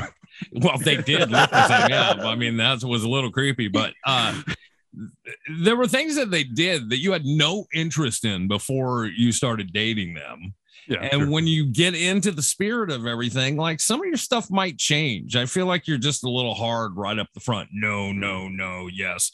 Just loosen up a little bit and have a little bit of a conversation. Like, I feel like you're going to know. When you start talking to somebody like Julie was saying. I think people can become more attractive to you through other things. Here's something else I've noticed, Julie. I was at a concert last night and I saw a lot of women that I thought if I saw your picture online, I would just swipe left and be done with you. But here in real life, like, hey, you seem fun. You got a good energy about you. We're at the same concert together. Like, how do you split those two worlds where real world, you may get a different vibe, but online only, you're just going off a picture and a few stats? Well, online is, the best version of yourself. It's like, not the day that you're hungover, not the day that, you didn't get a good night's sleep. And the reality is the only point of going online is to meet someone offline and to develop an offline relationship. So you need to sort of merge the two a little bit and say, if this is a person that I met offline that I wouldn't have met online, well, maybe I need to broaden my horizons, which is what we're all telling you. So it really comes down to, we know about looks and superficiality, but if somebody really looks hot and looks like your type, and then they open their mouth and they just say like really stupid things and you just can't connect at all, they're not so attractive anymore. Yeah. 100%. And you've been there before too. So there's no reason it can't be the other way around. You see those people in person and you get to see their energy, even if you're not talking to them, if you're just looking at them, and you don't get to see that on a picture. But this whole online dating thing makes you braver in a sense to be able to shut people down so fast. Yeah. It is like Amazon. It's easy just to swipe and look for something different or better. And that's probably not a good way to look at humans. Yeah, probably not. So now I need to view your browsing history, right? Oh. Well, I have a deal with Nick. Yeah, I don't know about that. If I drop dead, Nick's coming over and clearing all that. But... clearing your computer. Okay. Oh, I joke. I do want you to send me your profile. I am so curious right now to critique it. Okay. And we'll do that. So I'll tell you, I am back on Hinge because I don't want to hold it against Hinge. I'm on Bumble and I did Facebook. Facebook is nice because it's free, but it seems to be a bit of a wasteland. There's a couple of, I don't know, it's like 1 out of 100. You flip through 99 before you find one normal person on there. So any thoughts on Facebook? Everybody was very nervous when Facebook came out with Facebook dating. Because technically they could have been the world's largest dating site or dating app if they got it right, but they didn't, and nobody was using it, and it became kind of not really where people are going for looking for a serious relationship. They're lazy, they log on, and then they don't check for a month. So I really feel that you get what you pay for, and that's why the dating apps, when you sign up for some of the little premium features, and I'm not promoting one over the other, I'm just saying that you show up more frequently in a search. You have more bells and whistles to play with, but when you get what you pay for, and Facebook is free, and there aren't a lot of people using it. I got a really good used couch on Facebook though, so shouldn't that equal out? I mean, come on. What is your whole thought process on eHarmony? eHarmony, I used to love eHarmony. When I first got in this business, 28 years ago, eHarmony started in 2000. So they're out for 22 years now. And they really were like a matrimonial dating site because the people that were on eHarmony were just looking for marriage. And they didn't mind if somebody lived halfway across the country, they moved.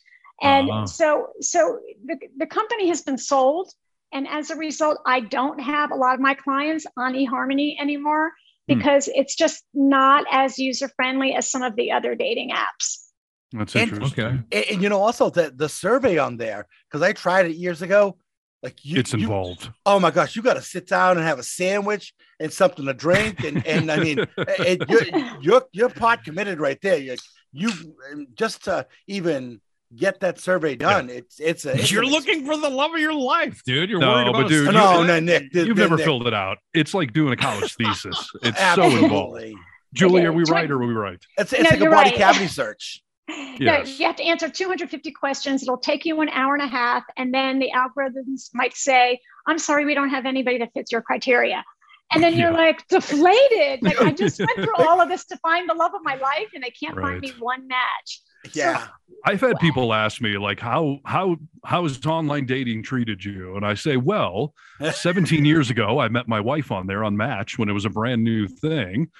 Divorced now, and then I met my fiance on Hinge, single now. So I don't know if I've had good experiences or the worst experiences. How should I judge that sort of takeaway, Julie?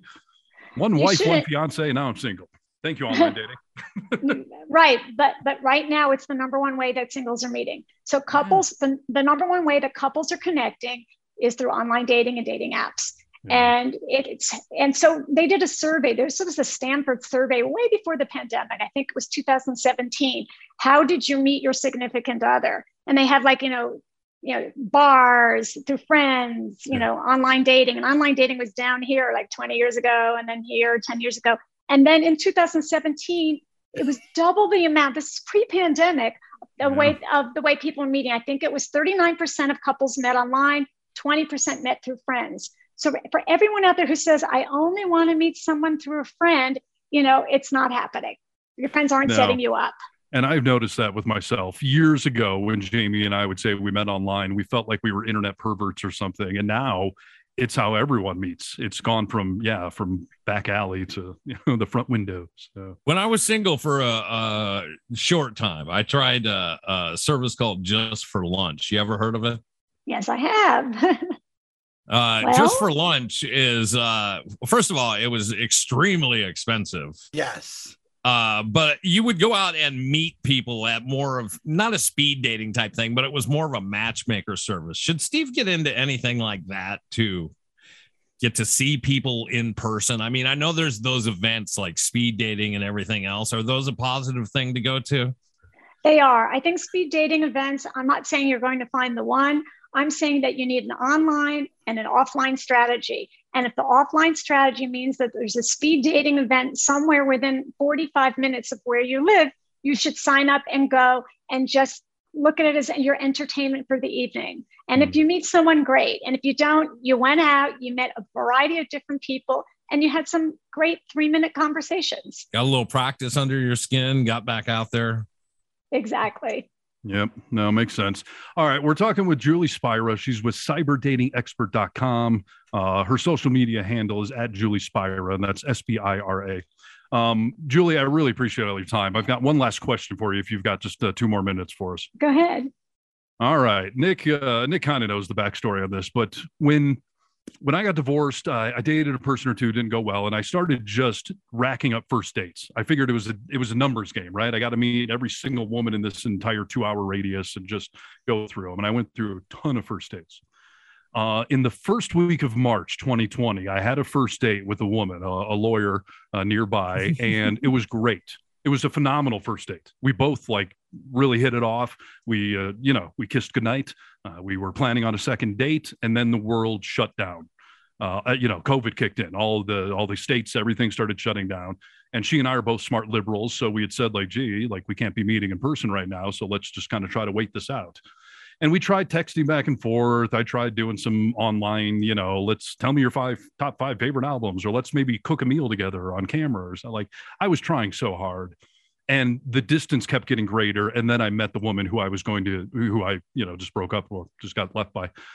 So I told this woman, I'm really sorry, but I've met someone and I feel like I got to pursue what's, in front of me, and you and I aren't willing to break the COVID rules. So never seen or heard from her since, obviously, but I've also never forgotten about her because she was one of the only first dates that I wanted a second date. And I was so smitten with her at the time. I obviously still have her phone number. The question is, first of all, how long do I wait? But more importantly, I don't want this woman, let's just say she's single. I don't want her to feel like she's a rebound. So do I have to go date another woman or two before I have some credibility to approach this woman? I so badly want to reach out to her, but I don't want to mess it up. Okay, so a couple of questions. One, have you gone on any dates since your breakup? No. All right, well, get one out of the way. Okay. That's good advice. Thank you. It's a one and done date. There's been lots of chit chats, but no, I haven't set anything up. So I'm just dipping my toe. Set up a coffee or a lunch with somebody, nothing over the top, and just go and have a conversation with someone. Simultaneously, don't put all your eggs in one basket of some girl who might have a ring on her finger by now, for all we know. Yep. So reach out to her tonight. Reach out to her and say, because Monday night and Tuesday night, this is now the first, those are nights that people are usually home. Reach out and say, hi, I've been thinking about you for a while, and I know it's been a while. How are you? And then, how are you doing? Would love to connect. That's it. She'll know right away that you broke up. She doesn't need to know exactly when, and she doesn't need those gory details. Sure. Your goal with her is to get to a first date now that it's safer to meet in person, and then just chit chat back and forth, text. I know we tried to meet once before, but we're playing it really safe. Are you open to, getting together for lunch? Try and get a date on the calendar. Don't make it a high pressure thing. And if she says, well, gee, I thought you were in a relationship, which she will say that. And yes, but like many others, it didn't work out. End of story. So you go on the date because I'm very confident you're going to get to go on a date with this girl unless she's engaged. And then she asks you, and she will, about your ex, and just say, oh, I never talk about an ex on the first date. That's sure. it. Yeah, okay. And just change the subject because nobody really, they think they want to know because they don't want to be the rebound person, but they don't really want to know. They don't want to hear the gory details. It becomes too much drama. And then you go from being the hot guy to maybe not as hot anymore if she left you. Right. Nick, I'm getting a lot of positive feedback here from Julie that I was wanting to hear. So am I just deluding myself? Are you on board? Do I set up a coffee date? Do I reach out to a lawyer? What did Cosmos say about you? Oh, pioneer of online dating. Pioneer of online dating. Who am I, dude? I mean, we're talking to Julie Spira right now. So I would say, as a friend who knows your heart and your speed, get out, start talking to people, but don't fall in love too quickly. I mean, let's play the long game here a little bit. But I mean, if you want to start getting back out and talking to people again, I think it's great, dude. Well, and I got that a lot because I met Hillary 6 months or whatever after my divorce. Like, it was really quick. But as I pointed out, I went on like 30 first dates. It's not like the first woman that was interested in me I just pounced on.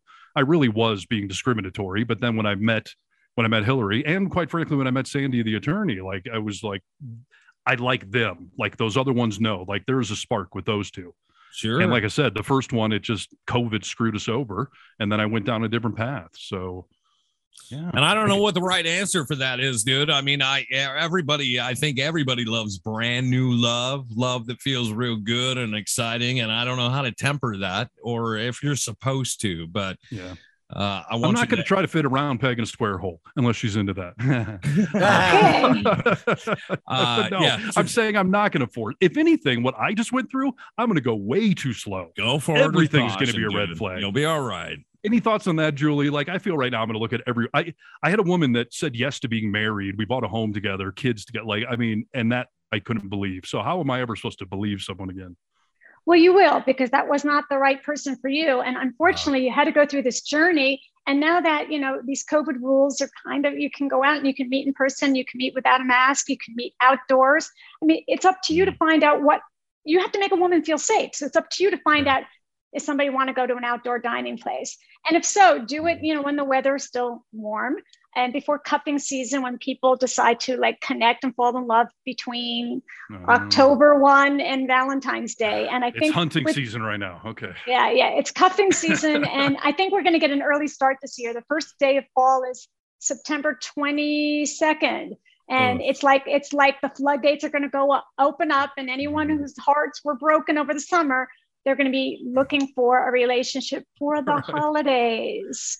This is good insight, Nick. This is why we're talking with Julie. Good. This is exactly why we're talking to Julie. All right, Nick and Brewski, before we let her go, does anyone have any other questions, comments, anything? All Brewski, do you have anything? Julie, I'd like to say you seem like a beautiful person. I see why you're so good at what you do. We thank you for your time on the program today. And maybe if we could send you Steve's profile, like you were asking, we could catch up again in the near future. That sounds great. I'd be happy to critique it live in front of everyone. Oh, boy. All right. Well, that'll be fun for everyone. All right, Julie, just remind everyone contact information for your website, however they can find you. Find me at cyberdatingexpert.com. Follow me at Julie Spira on Facebook, Twitter, Instagram, everywhere you can imagine. All right, Julie, we appreciate your time. You've given me some good insight and things to think about. So we'll follow up.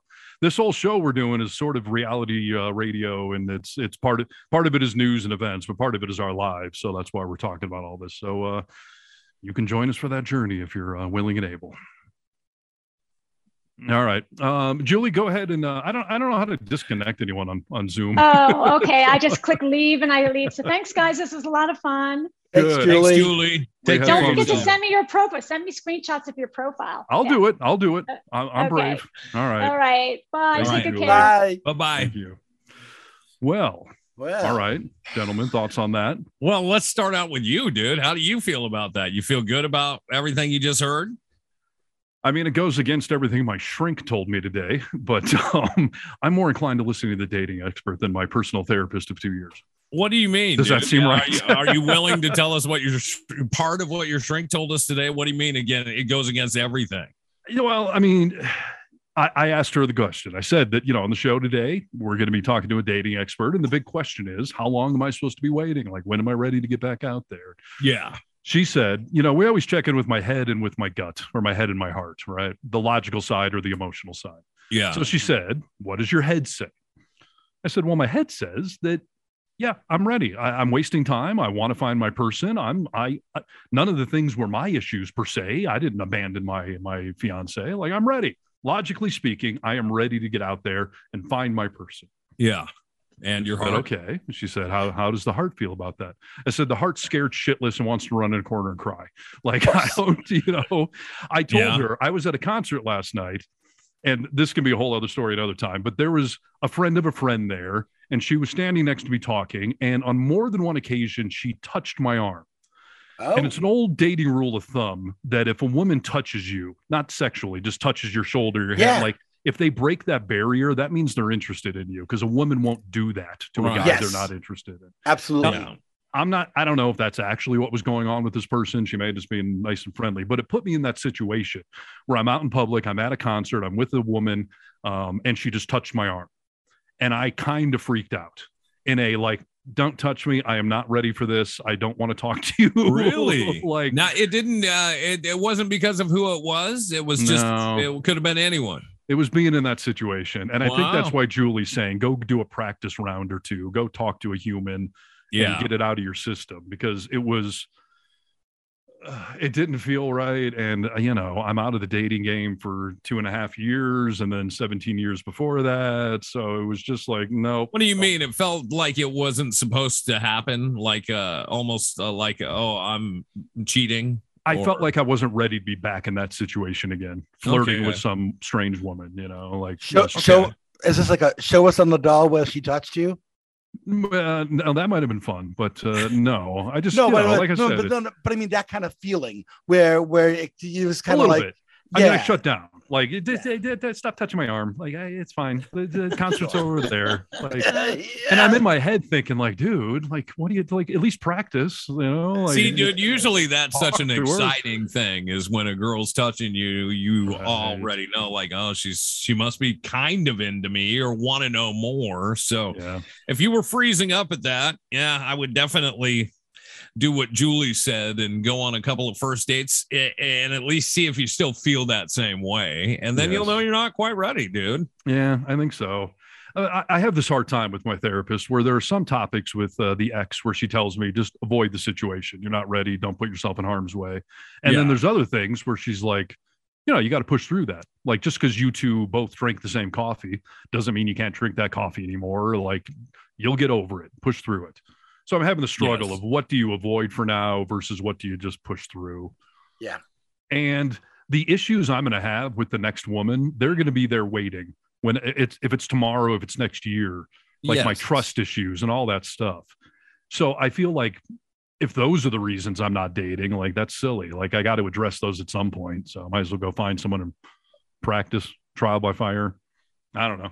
All that stuff has been an additive to your life through events and relationships. There's no reason. I mean, obviously it's going to remind you of that person for a while, but there's plenty of things that I have that were Nick and Heather things that are now Nick and Rachel things, that have evolved into different things, but I didn't throw everything out, for sure. I don't think you should have to throw everything you enjoy out because of that old person, Yeah, no, for sure. And I know time is needed and it hasn't been that much time yet, but part of me feels like some of this shit is not going away no matter how much time you let sit.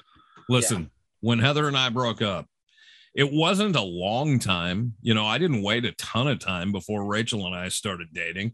And I only went out on a few dates with different girls before I went out on a date with Rachel. And we ended up, moving in together right away. I mean, we moved in together before we were officially dating. So it was what? You moved in together before you were officially dating. How did that happen? Well, This was in the brief window of our lives where I had left Seattle and I was in Tahoe. So I was a little disconnected for some of that window for you. Was that Madison? Was that Madison Park? Yeah, that was Madison Park. So Rachel had moved from California to Seattle because her dad was sick. and she was trying to start her life up. You know, she had a great job in California, but had to come home because her dad was sick. So she had to get a whole new job, and she had moved up here and was living with her parents for the first month and a half or so that she got here. And I had called her up and asked her out on a date. We went out on a date, and we kept going out on a few dates, but we hadn't even kissed yet. I mean, I feel like I was feeling something more than friendship, and I don't know if she was quite there yet. And at some point she said, you know, like, oh, and I was just out of a relationship. I was living with my sister because I had broken up with Heather and moved out of the house that we just bought. So she was like, you know, we both need a place to stay. You know, we should just go grab a 2-bedroom place and, you know, move in together. And I knew that's flirting right there. Oh, 100%, dude. I mean, I knew like once that was in, and I was like, gosh, that doesn't sound like a great decision, but it sounds like a fun decision. Right. And I'll never forget, she told me, take a leap of faith, see what happens. And I listened to that. I went home. She said, take a leap. And I think I should do it because I had always played things so safe in my life. Right. So I took the leap, and, you know, here we are. See, I don't know if you're the opposite. Right. Yeah. So is that a good role model or a bad role model? I don't know. Like, you took the leap of faith and it worked out. I took the leap of faith and got bent over and screwed upside down. So I don't know which is the right logic anymore. Here's the thing, dude. I think you have to manage your leap of faith because I was a young man. You have children now. You have you own a business. I mean, your leap of faith looks different than it did at 23 or 30 even, you know? Yeah. No, that's all fair. And I think your situation, the recent one, that's an extreme example. I think most people aren't going to have that same sort of. I hope not. I wouldn't do it to my worst fucking enemy, so I hope not. But what I'm saying is that you take that leap, and it can't be that bad. Yeah, there's no way it could get worse, right? Yeah, I had a vasectomy, so it can't get any worse, right? You jumped right into that bad boy too, dude. I should have asked her that. Should that be on my profile? Because women love that, man. Let me tell you, they do. They absolutely do. What are you guys talking about? Oh, it's a big deal. Oh, dude. yeah. When you're people at our age don't want to have to wear condoms, but they also obviously don't want to get pregnant. So to hear that you're a competent 46-year-old business owner and a responsible father and I cannot get pregnant. Yeah. Like that's that's bonus. Yeah. Oh, Hillary threw me a party when I went out and got snipped. I mean, she was so excited. Woo! I don't think it's something that should be on your profile though. Dude. Well, maybe not, but it's got to come up on the first date. I'll take a Bud Light. And by the way, waiter, I got snipped. Just so you know. I'm shooting blanks. Right. Oh my gosh. No, that's an interesting thing. All right, so let's talk about the downside of internet dating real quick here because I have an update for you guys. I mentioned on I don't remember if it's episode 1 or 2, however we split the first podcast up, but I mentioned that when I'm single, I have an inclination of reaching out to exes. Because I feel like when you're in a relationship, messaging an ex is wildly inappropriate. Even going to their Facebook page and looking, like, I think any of that is totally inappropriate. But when you're single, I always have this fascination of like, well, how are you now? What's going on? And I will tell you, hand on a Bible, which I don't believe in, but whatever. I have never hit on or asked out an ex. It's always just been, how are you doing? Tell me how your life is, right? Yeah, absolutely. Now, there's always a part of me that hopes they're going to reply and go like, hey, you know, that one issue, I've been in a lot of therapy and it's fixed. And now we can have I'm always hoping maybe that it hasn't happened yet. No. So I told Nick, and I mentioned on the previous podcast as well, when I first got divorced, I started dating a woman for like 3 months and it was hot and heavy. And then she turned out to be kind of fucking crazy. So she was my crazy rebound out of the marriage, right? So no. So I keep stumbling on her on these dating apps, as I've mentioned to you, Nick. And so I thought, what is the harm of just sending a, hey, see you're on here, having trouble with love too. Just wanted to say hi. I hope you and the kids are doing good. You know, good. Best of luck to you. She replied. Oh boy. She's been stalking me for the last 2.5 years. Oh boy. She knew when I started. She knew Hillary by name. She mentioned her by name to me. She knew when we started dating. She knew we were engaged, and she knew we were broke up. All of those events span a 2.5 year window. Dude, that's freaky. She's been stalking me one way or the other. Now, go ahead. That's Statue of Liberty right there. She's holding that harness torch high in the sky. Yeah, but not in a good way. And by the way, her thing was not like, I know all this shit about you because I've been stalking you, and why don't we go get a cup of coffee? She used it as a weapon to tell me to go fuck myself. But yeah, mentioned all this shit that she only could have known. Hold on, dude. By stalking me one way or the other. Probably Facebook. Pull your phone out, dude. Pull your phone out. Well, you want to see it? I want to hear it. Well, so here's the funny thing. And by the way, just so the audience knows, like I do a radio show in this town, and I do mention this sorts of stuff. I've talked about Hillary on the radio, and I've talked about being engaged. So I don't know if she got this stuff from stalking my Facebook profile or if she was listening on the radio. But if she ever finds this podcast, this will be her wet dream come true. I mean, stalking made easy.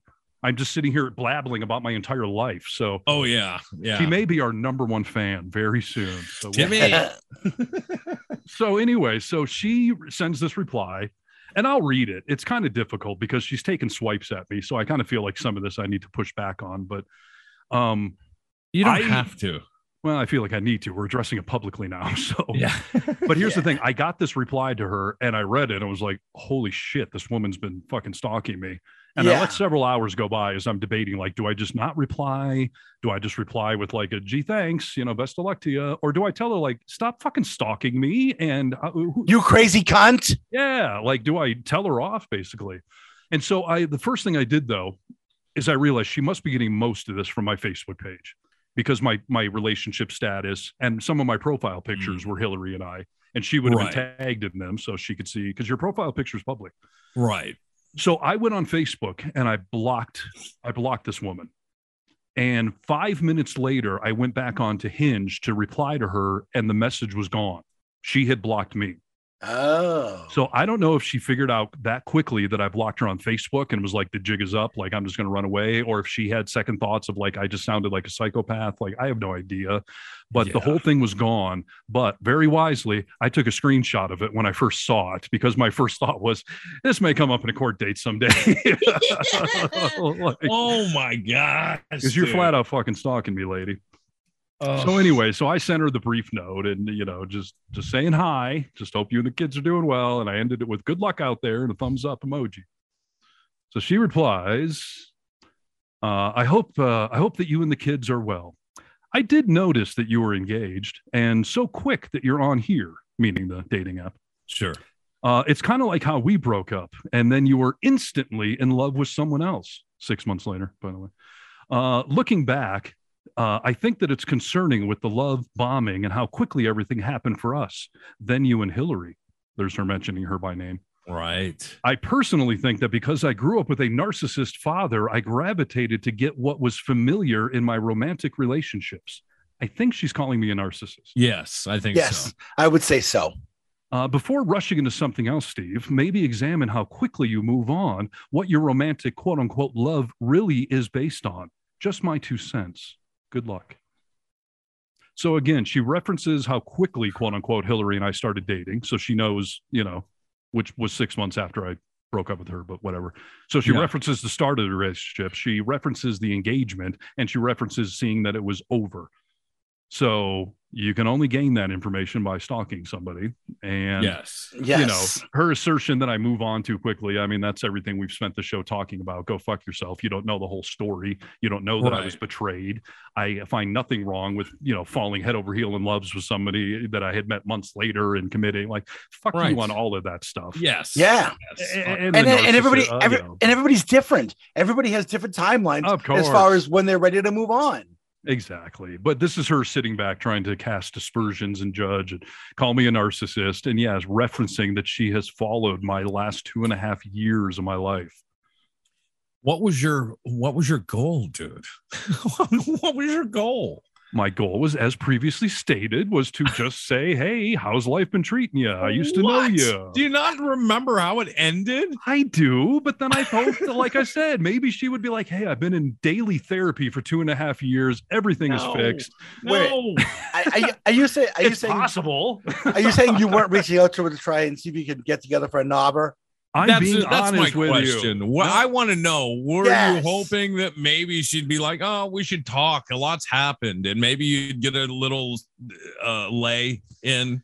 Speak it to the microphone, you know? My honest answer is I was checking in, but of course I was hoping that she would say all of my problems have been cured. So now we could go bang away. And then I'd be like, well, okay, hey, you've been in therapy. I believe in therapy. Like, if you've been working on yourself, then hey, maybe.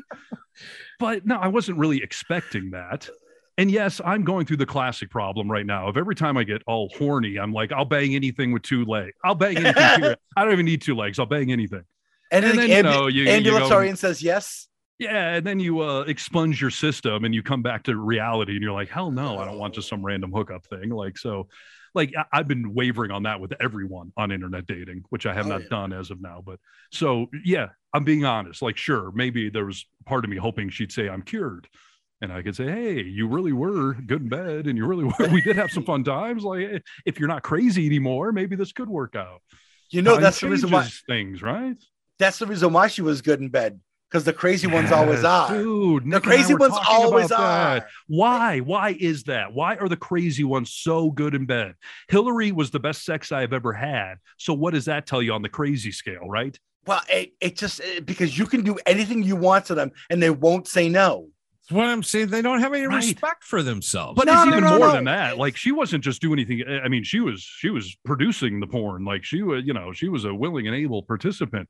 And yes, the sex was so good. And I just kept ignoring. I think it's a large part of why I was ignoring some of the bad. But why is that? Why can't a healthy, well-adjusted woman also bang like a porn star? Is that too much to ask? It's not. Why? It's always that way. The crazy ones are always, because the crazy ones are also always the ones that are most fun to go and do shit with. Not just sex, but just have fun and go do things with, go to Vegas with, or even just go and have like lunch on, because you can have fun with them because they're free. My God, why did you do this? Listen, dude, listen to both of you right now, okay? Because you're talking about Brewski's like, oh, the crazy ones, go to Vegas, have a great time. This is a small percentage of your life that you are wanting to have it be the greatest crazy time ever. But all the other parts that you're talking about, the loneliness, the daily having coffee in the morning, the raising mundane, kids together, yes. Real life. Yeah, the mundane things that happen are the things that I know that you're telling me that you're super missing, right? So then if I meet a new woman, we have great sex, I should dump her. No, dude. Well, she's crazy then if we're having great sex, right? Listen, you can have great sex. And like I told you earlier when we were having this conversation, because I agree with you that most crazy girls are going to be better in bed, but that does not mean that you can't meet someone and have good sex, fine sex that you're enjoying and everything else that you're not like, yeah, it's a fucking best, that it's not going to get better as you guys have a little chemistry with each other and find out what each other likes and doesn't like. I will tell you what I'm looking for. I just want bang, bang, bang. I don't want a relationship. I just want bang, bang, bang. I don't want to know your name. I just want bang, bang, bang. Bang. Go easy.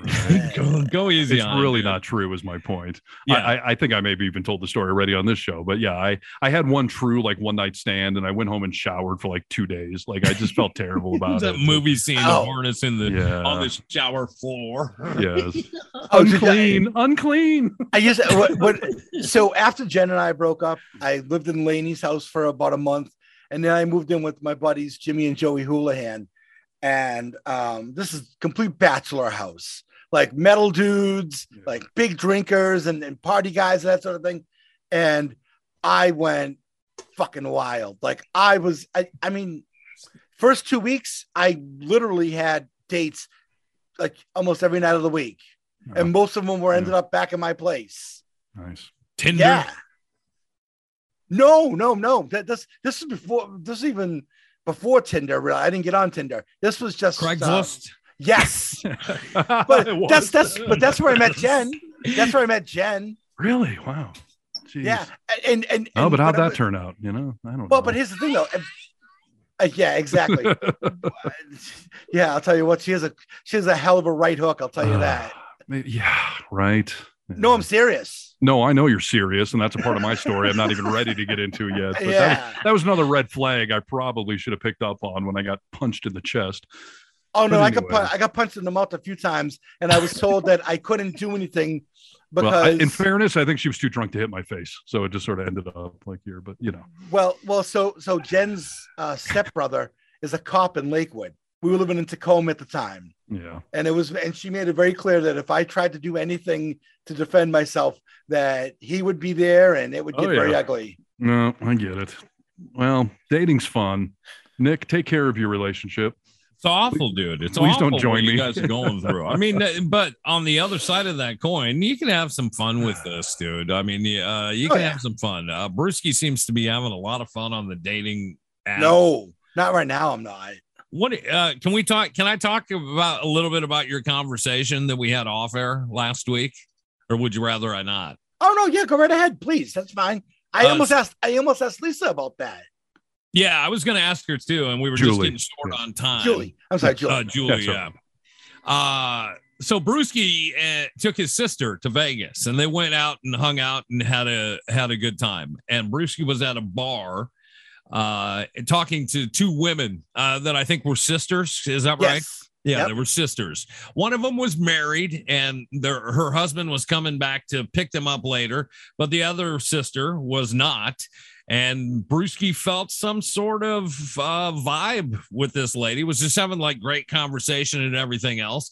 And it ended up leaving, and he didn't ask for her information or anything like that. And it just was like, great to talk to you. Bye. See you later. So Brewski calls me and says, hey, I just want to get your opinion on this. Like, is it creepy? She mentioned in conversation that she works at a insurance firm, and I was able to find it online because she didn't have social media. Is it creepy if I send her a little note, like a handwritten card, and just say, hey, enjoyed the conversation. Here's my info. If you ever want to meet up again or whatever, let me know. Yeah. And I thought if it was done properly, that it was, I don't think it's creepy. I mean, it's hard to meet people when you're our age. You know what I mean? Listen, here's the problem with romantic gestures I've realized over the course of my life. And I'm talking going back to elementary school. I could tell you a terrible story. I gave a girl on the 5th grade playground like a necklace that I took from my mom's like jewelry thing, and like wrote this sweet note. It was like, here's a gift. I think you're cute. And this girl ran around the playground. Look at what Steve Harness gave. Everyone was laughing and mocking me. Oh, it was terrible. But even in my adult life, I've realized there's a fine line in a woman's mind between a romantic gesture and you're a creep, and sending somebody a package or something or a note that can go either way. They're either going to go, wow, what a sweet romantic guy, or holy shit, I have a stalker. And that sucks, women, that you put us nice guys in that position. It does trying to do what Hollywood has taught us, a grand romantic gesture and be sweet, and then you're like, you're fucking creepy, man. Don't send me a note. But I would have to think that after the conversation I had with Brewski, it was a situation where you're at a situation where like you left, and then you're thinking through the whole conversation and everything else, and you thought, oh, I really had a good conversation. Like, what if I miss out on somebody that I could have had something great with? So what'd you do?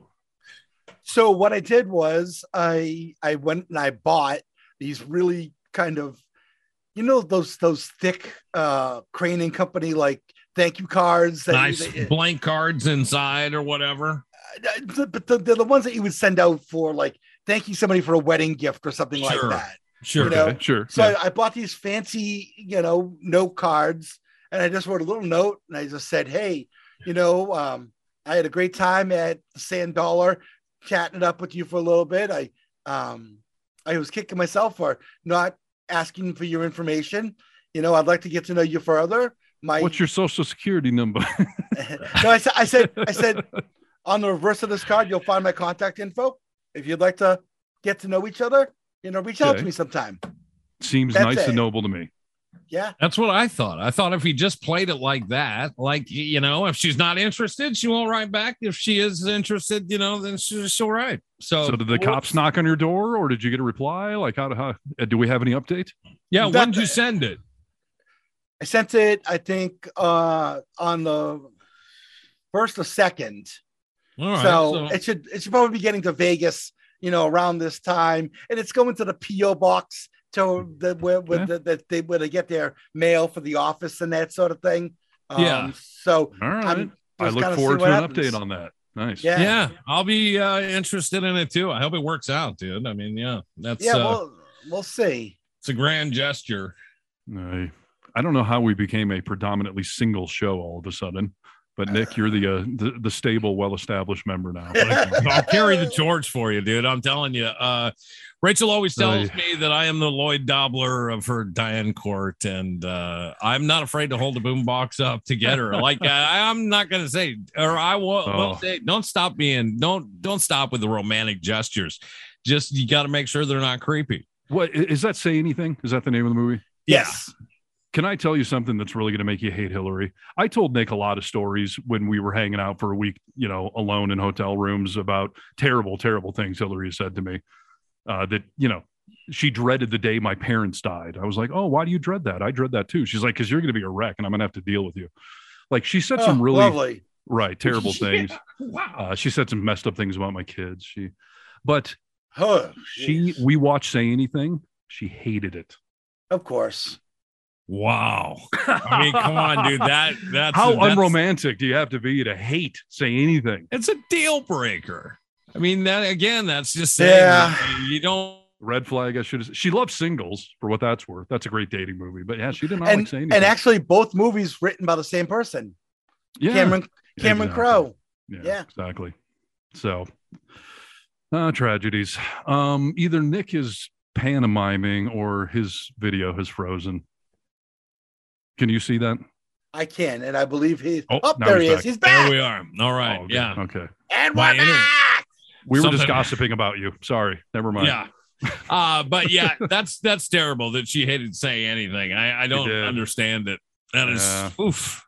Isn't it interesting though to hear that dating coach say like, you dodged a bullet? That's what everyone keeps saying to me. And 100%. I know it's true. And also hear her say like normal people don't do that. Yes, and it's what you've been saying all along and hoping that people will agree with. And I mean, everyone you've said it to is like, no, dude, people don't do that. You're right. I think she called Hillary a dick, didn't she? She did. She did. She said if you did what she did, we'd be calling you a dick. So I'm pretty sure inadvertently. Yes. So. Yeah. See you next Tuesday. Yeah. Yes. Ooh. Bad situation, my friend. So there's the update on the world of dating and everything that's happened to the vocal minority in a mere 6-week hiatus. Where do we go from here? I mean, do we call the lawyer? Are you going to call the lawyer? I mean, she said you should reach out to the lawyer tonight is what she said. I'll tell you guys, I had convinced myself to text her that it would be an acceptable scenario to text her during this fine program. Just to see what happens. But now that that's a reality, I don't know. I didn't think the dating coach would say reach out to her immediately. And she also said, don't ask her if she's single, like it's implied. Like my second question was going to be, is there any chance that you're single right now? And we could have that second date finally. Okay. So now I've got an experience about this too. Yeah. And this is about an ex. So I have this ex who lives in Vegas. Her name is Connie. I dated her when I lived in Seattle. And so I'm talking to Connie and, just kind of catching up, how you doing and that sort of thing. And I know she was married and that sort of thing, but I'm just saying hi, seeing how she's doing and that sort of thing, right? You and Steve, yeah.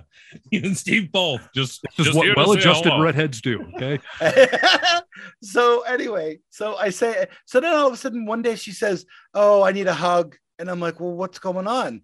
And she's like, guy trouble. And I'm like, well, you want to talk about it? And then she was just like, not right now. And then she says to me, when are you coming to Las Vegas? And I told her when I was coming to Las Vegas. And then she said, maybe we can get together, have a drink, and we can talk about it. Okay, no problem whatsoever. So then in between that and I changed my trip So I extended my trip to stay longer after my sister was going to leave so that I could get together with her because she has 2 kids and they're teenagers.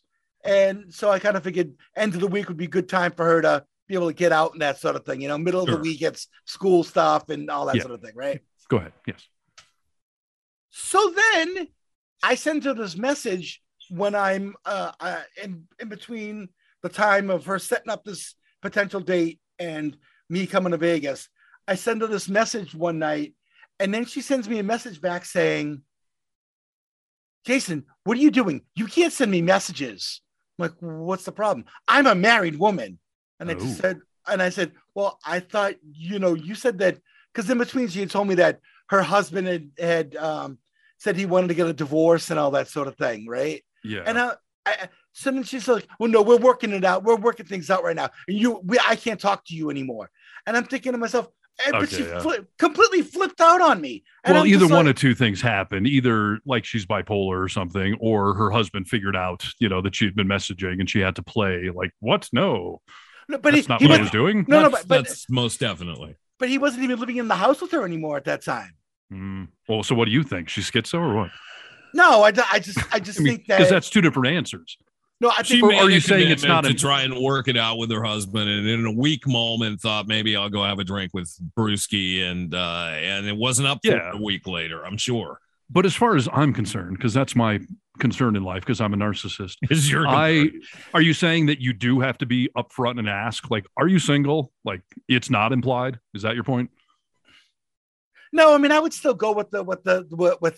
If they respond and they want to talk to you, I would assume that they're single. I did with Connie that she was going to be okay with getting together with me and that sort of thing. But then all of a sudden, out of nowhere, she's like completely flipping out on me. I'm like, wait a minute here. Yeah, listen, any girl worth their salt will talk to you as a friendly person, and when you say, hey, you want to go grab a cup of coffee, you want to go out for lunch or something like that, we'll say, I actually can't do that, I'm in a relationship right now.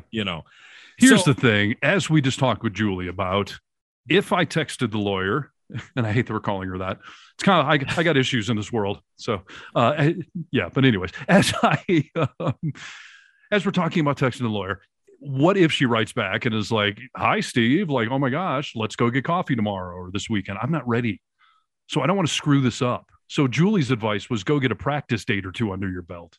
And then she contradicted herself. She told me to go get some practice, but also text the lawyer tonight. Well, just because you text her doesn't mean you have to go out right away. No, but what if she says, I'm free this weekend? Why don't we grab some coffee?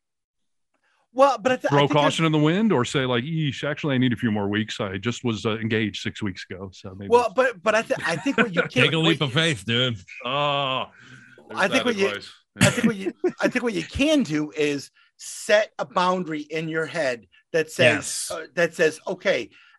Let's just say this woman's name is Mary. Mary wants to go get a coffee this weekend. Well, you know what? All we're doing is we're sitting down for an hour and getting a coffee. Yeah, because that's me. No, but you got. Here's the thing: if it's the same woman from 2.5 years ago, I'm all in. Like it was amazing. It was a great first date. I want to pursue that. That's why it's such a big thing now, because she was the only worst person I wanted the second date with. But are you romanticizing that date? I mean, are you romanticizing it? It was really that good of a date. You remember back when it happened? I know. But when you got together with Hillary, did you ever question in your head, like, Yes. I questioned I have questioned many times in the last 2.5 years. Every almost fight we would get into, I would think, did I screw up? Should I have waited out COVID for that lawyer? I told you the story a couple of months ago. The topic of my speed dating came up with Hillary, and she was always so impressed by that I went out there and crunched the numbers and just banged through, dates. And I brought up to her like, there was just only one other, this lawyer from Reno that, we had a great first date, and then COVID, we never saw each other again. And she looked at me and she said, how do you know she wasn't the one?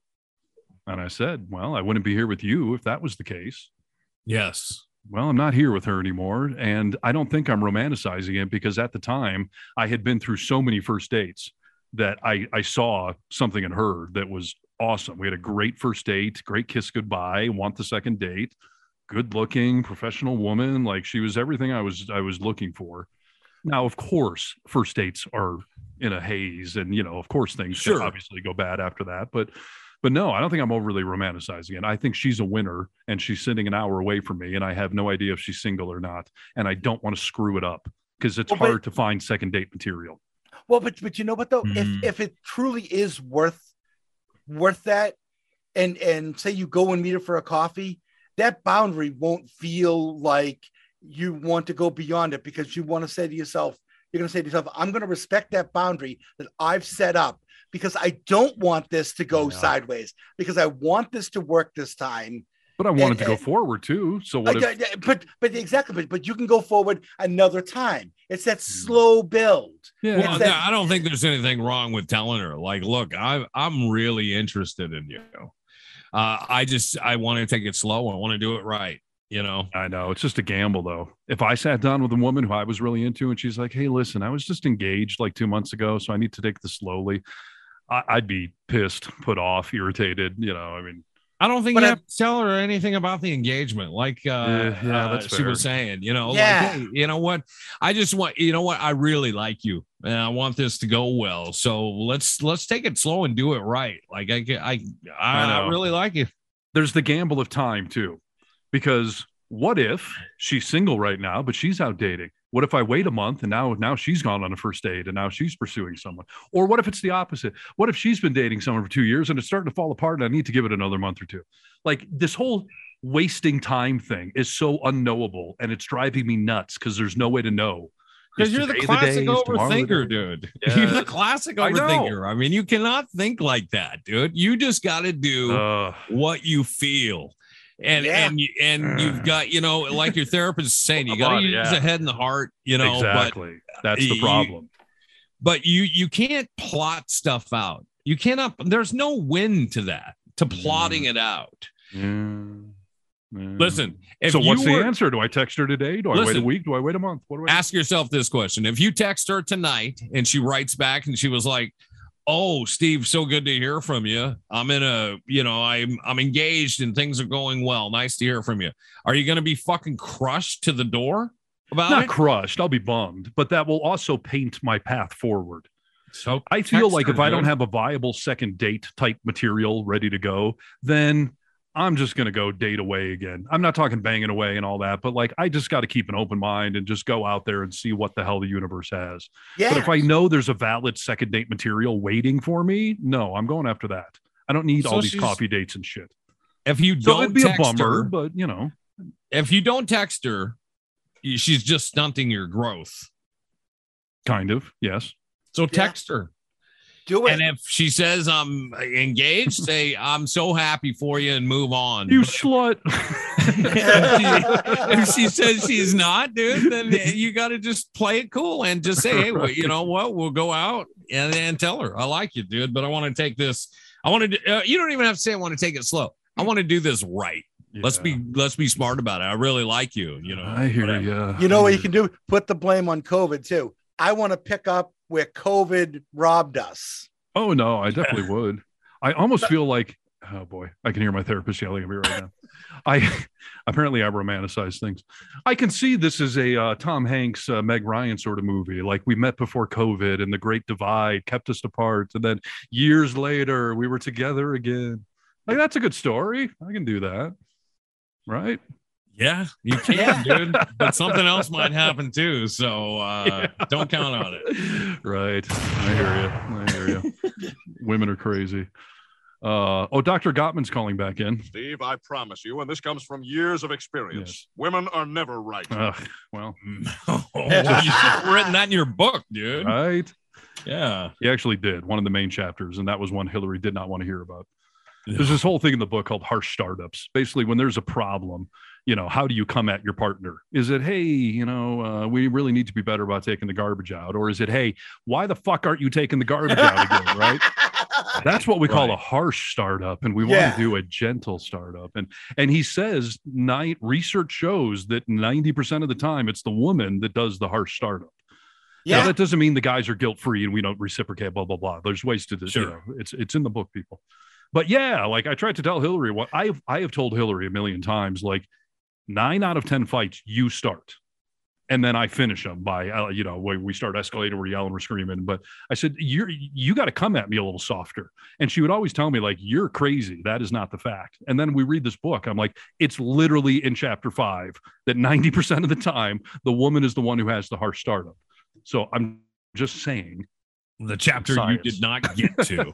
Right. Exactly. All right, gentlemen, here's the deal. We're 2.5 hours into this. We certainly could wrap it up now, but I kind of feel like we should do a little news, even if it's just a practice. I mean, if anyone's still listening 2.5 hours in, they must be intrigued. So sure. I feel like there's no harm in burning 20 minutes and running through news, or we can just stop now and start the 4th episode with a more structured format, because that's what we're trying to do on the show. It's some of our personal life, but it's also news and events and all that. So yeah, I'm fine with that, dude. Doing some news. Yeah, I do have to. I do have to pee pretty darn bad. Okay. Well, how quick can you do that? DJs pee quickly. Yeah, I could. I know you can do it in less than 3.5 minutes, because that's the average length of a song, and every DJ can pee in less than that amount of time. I can be done in less than a minute. So, all right, why don't you go pee? Brewski and I will discuss singlehood. Everything else. Now, let me do this. Nick already understands the concept of what we're going to do here, so let me explain it to you so that I can explain it to the audience at the same time. And I'm trying to come up with a clever, name for this topic, or a segment. I have noticed, hot stack. Maybe we'll put it on the list. We'll kick it around. Here's the deal. I've noticed, not only in life in general, but as I've been doing some of this online dating, there are so many people that just choose not to be involved in the news cycle. Mm-hmm. They're overwhelmed by it, or I've seen several women say, I'm not political. And I can't wrap my head around that, because I can't either. Politics invades every aspect of our lives, whether you want it to or not. Yeah. And I feel like if people were a little more informed on the news, they may be a little less non-political, or I don't pick sides or any of that stuff. So there's just a lot of people that don't read the news. So I thought we would do, basically, is this news you need? We can run through some articles, and whoever's reading the article, the other two are going to vote on it. Is that news you need to know, or is that wasted? In other words, is this news that people watching this or listening to this should take note of, because we have decided that this is newsworthy? Or half the news is not newsworthy, quite frankly, and you don't need to know it. Know what I mean? Concept makes sense? Yeah, absolutely. Okay. I know what you mean. So, yeah, I took our time apart from you there, Nick, to just explain the whole part of it, the online dating, just people that aren't into the news or say they're not political. And I can't understand that, because politics invades your life at this point. So I could hear you the whole time. And this is what I want to say, dude. I'm going to further expand on that, is that I've got a good experiment that I'm going to try and do. As you know, I'm getting ready to drive across half the country with my brother. Yeah. My brother he's an odd conservative, and I don't hate conservatives. I hate Trumpers, right? I don't care for Trumpers. Okay. Yeah. I'm just going to say it. I don't have a lot in common with them. Listen, it's the old, not all Republicans are racist, but all racists are Republicans. Yes. Yeah, so there are some Republicans that aren't racist and you could like, but all racists are Republicans. So yeah, I get it.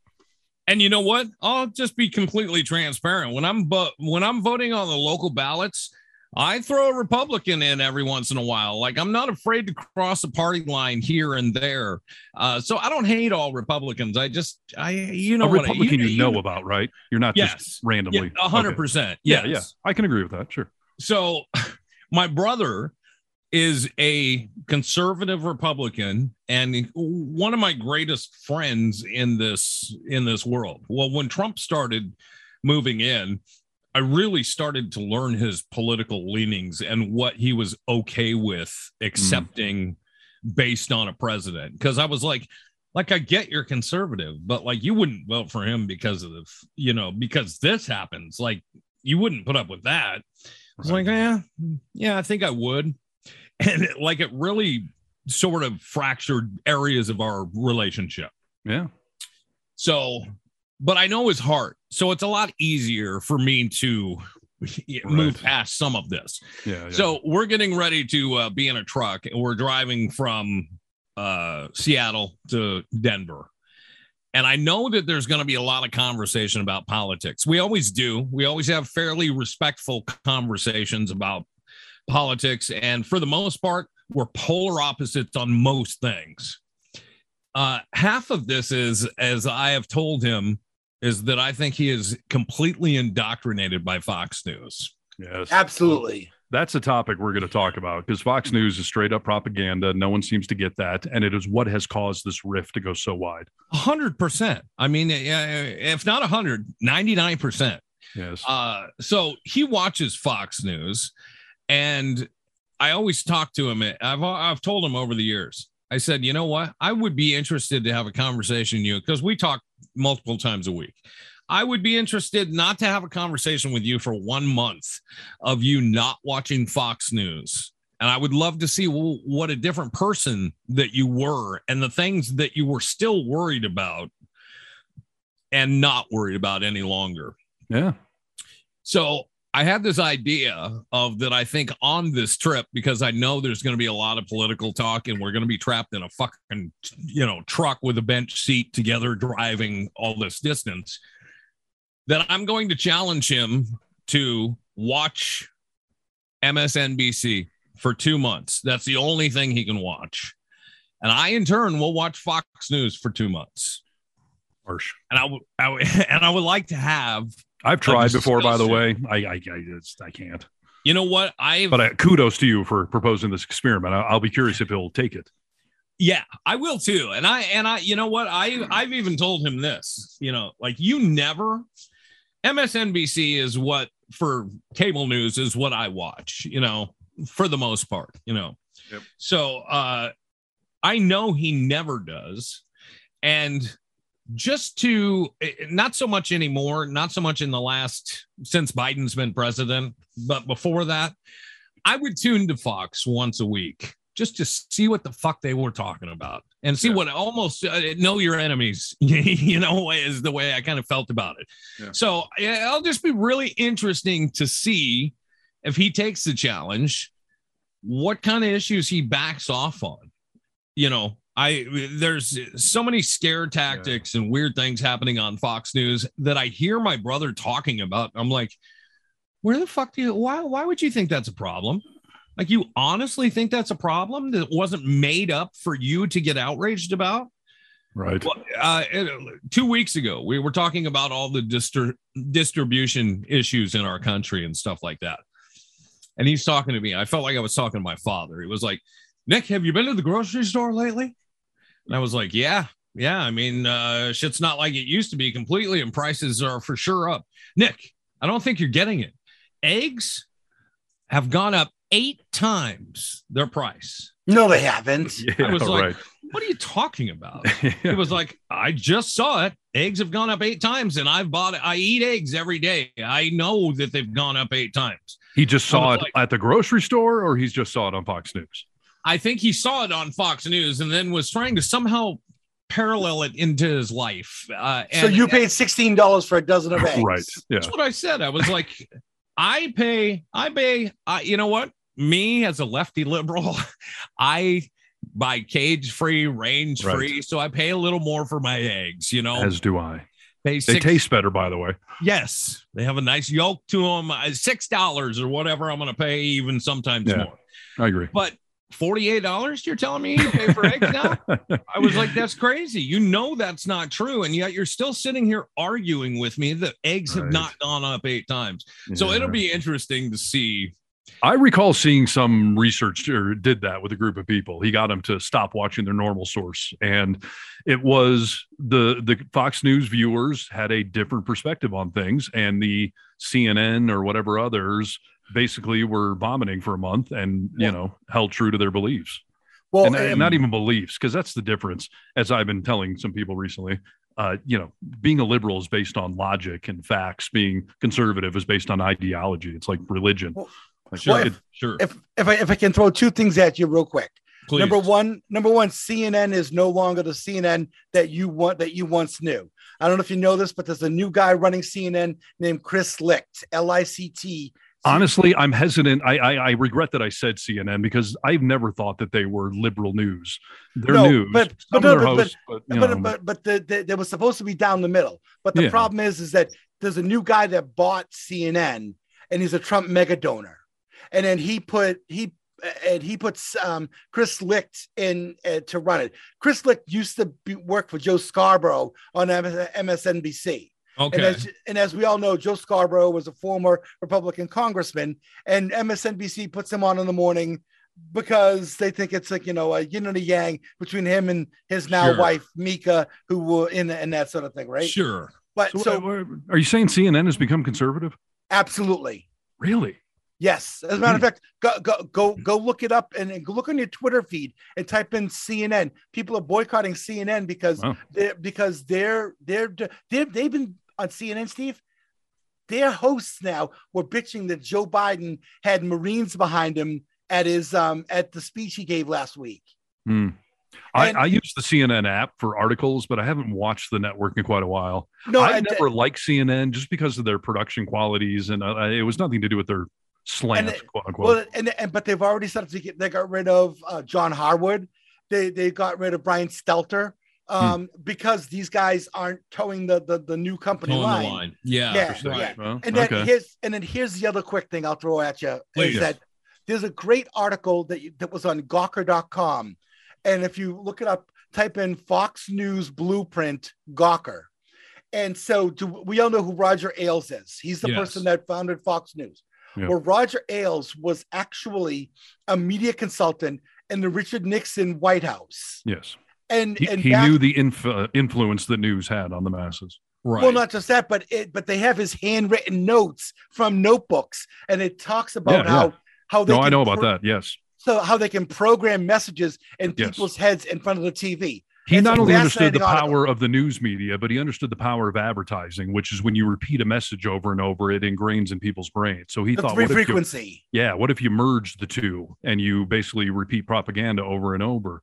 And that is exactly what Fox News has become. Yeah, and it's not a new theory. I mean, it's been happening for a long time. This is just the first time that it has been on cable steroids. News and on steroids. And then we have a president who comes in that plays the perfect part for this style of programming, who programs in the exact same way. Yeah. Well, and the thing about it though is Ailes came up with that in 1971 before Nixon resigned.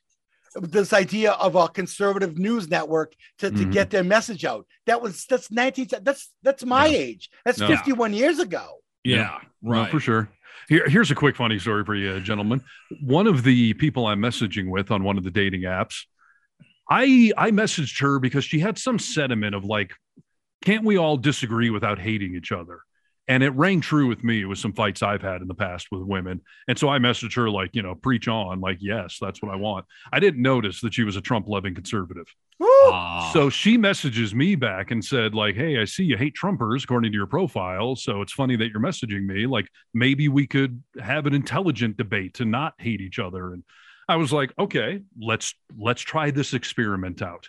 And I told her on the Vocal Minority, we've been debating like, do we engage with conservatives, try to talk to them, try to figure out where they're coming from? Where's all this anger coming from? Or do we just fucking ignore them and vote them out of existence? I'm truly on the fence as to which is the right answer.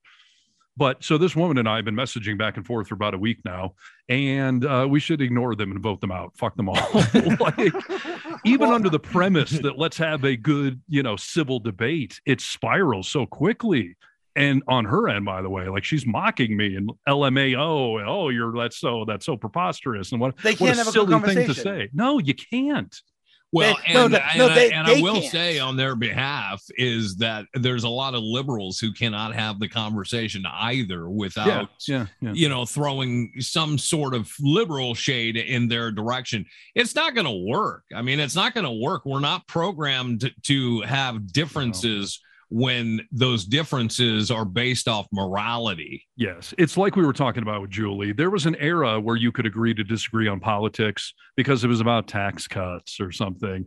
Now politics has become so omnipresent in every aspect of our lives, that whichever team you're on speaks to your moral code, in my opinion. Yeah. If you don't have the same morals, how can you be dating? So Rachel and I were talking about this. My wife, who's a veteran, by the way, I mean, we were driving around on Labor Day, and I made a comment to her. I was like, is it odd that when I see an American flag, the first thing I think of now is Trumpers, Patriot? Yes, I hate it. And I was like, I hate that they've stolen that from us, because I'm proud of my country and everything like in that regard. But like every time I see an American flag now, I can't help but think probably a Trump lover. Yes. And we got to stop that shit. We got to take the flag back. I'm not willing to concede this one to those morons. It's our fucking flag, not yours. Right. I've got a cool piece of artwork in my house that you've seen, Nick. It's an old antique barn, and it's got an old antique motorcycle parked in front of it, and there's an American flag hanging from the barn. And it's cool. It's cool art. It's Americana. But I was worried if I hang it up in my house that some people may think I'm a Trumper because I'm waving a flag. 100%. It sucks. I'm not willing to concede that. Yes, I agree. But the other thing too is that they've kidnapped the word patriot 100% and changed the definition. But here's the thing though.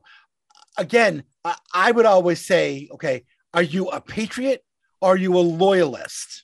And if you know history, you know that when this country was in the Revolutionary War, there were patriots and there were loyalists. And are you loyal to the crown or are you a patriot fighting for the country? And now here's the other thing again. Are you a patriot fighting for the country or you're a loyalist to Trump? Which one are you? 100%. You know what I mean? And it's red or blue. Yes. And, and to me, either you're pro-America or you're pro-Trump. There's no in between. Party over country is what's going on the right right now. Yes. Now I keep telling Republicans, Trumpers, I should say, that I get into arguments with, that they should not be, because they'll say they're ultra MAGA, and I said you shouldn't be ultra MAGA or Trump Republicans. What you should be is an Eisenhower Republican. Yeah, and most of them don't even know what I'm talking about. And I'll tell them, it's so far gone. Yeah. I said, go look up President Eisenhower. Go look up what he supported. And remember that was one of the times in our country when we were doing the best economically and the country was fantastic. Now, granted, we didn't have civil rights and all that sort of thing. But the things that people talk about, the bread and butter table issues. Yes. You would agree with President Eisenhower with. And President Eisenhower would have nothing to do with Donald Trump. Not one word to do with Donald Trump at all. It's what I was talking about, that there was a time in our country's politics where we could agree to disagree and the differences weren't that stark, or I accepted the premise that both sides are equally messed up. Sure. This woman I was messaging with believes that Trump was bad for this, but Biden's just as bad. And that is just not true. Nope. Every politician is, of course, out for their own interest and blah, blah, blah. But the Republicans have taken it and just run with it to the extreme of party over country. And where Biden called them out as being semi-fascist or whatever he said, and they're all like, how dare you? No, it's absolutely fucking true. You are not a patriot. You are not putting your country first. You're trying to fit the facts into your narrative, and it's never going to work.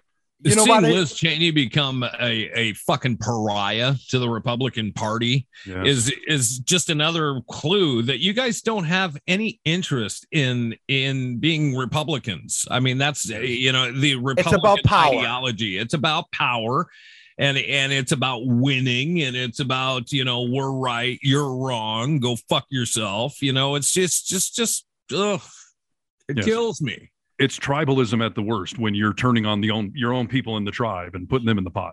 100%. I called my brother the day after the insurrection, or maybe it was the day of the insurrection. And I was like, holy shit. Like, did you see what happened? And he was like, what are you talking about? I was like, at our nation's capital, like, did you see what happened today? And he was like, oh, I heard a little bit about it. And like, he was so uninterested in it that I was just like, I had to hang up. I was like, all right, I'll talk to you tomorrow, brother. And I called him like a week later, and I was like, did you see what happened now? Like, have you investigated more and looked at more of what happened? And he was like, first Fox News wasn't covering it. Right. So he was like, yeah, I mean, I have. He was like, it wasn't great, but I mean, what are you supposed to do if someone is actually stealing an election? Like, what do we do? And I was like, if you believe that the election was stolen, even if you believe that, not fucking that, you don't do that. Like, I mean, there's things channels we have to go through. Of course. I am so sick of hearing that the election was stolen, the biggest fraud in history, but no one can find any proof at all. No, it happened right in front of our eyes, but no one. My brother says constantly, greatest cover up ever. Greatest cover up ever. Show me some evidence. No one is that well orchestrated in a cover up that the entire country was in on it and no one's squealing. Steve, greatest cover up ever. It's the greatest cover up ever. What can I say? Then why do Democrats not control every house in every state, every branch of government? Why didn't we just totally take over? Right. Please. We're so genius, but we stopped just shy of total domination. We gave ourselves a split house, or all of these states that still have Republican, like just left ourselves with plenty of roadblocks to get over. I've got we got a caller, Trump caller, calling in here to give his 2 cents. I think he wants to comment on what being a Trump supporter is. I'm a stupid moron with an ugly face and a big butt, and my butt smells, and I like to kiss my own butt. All right, thank you, sir. Thank you. Oh, there's another caller on the line that has some great points to make of why Trump is great. Okay, you're on the air. Got to be honest with you, because,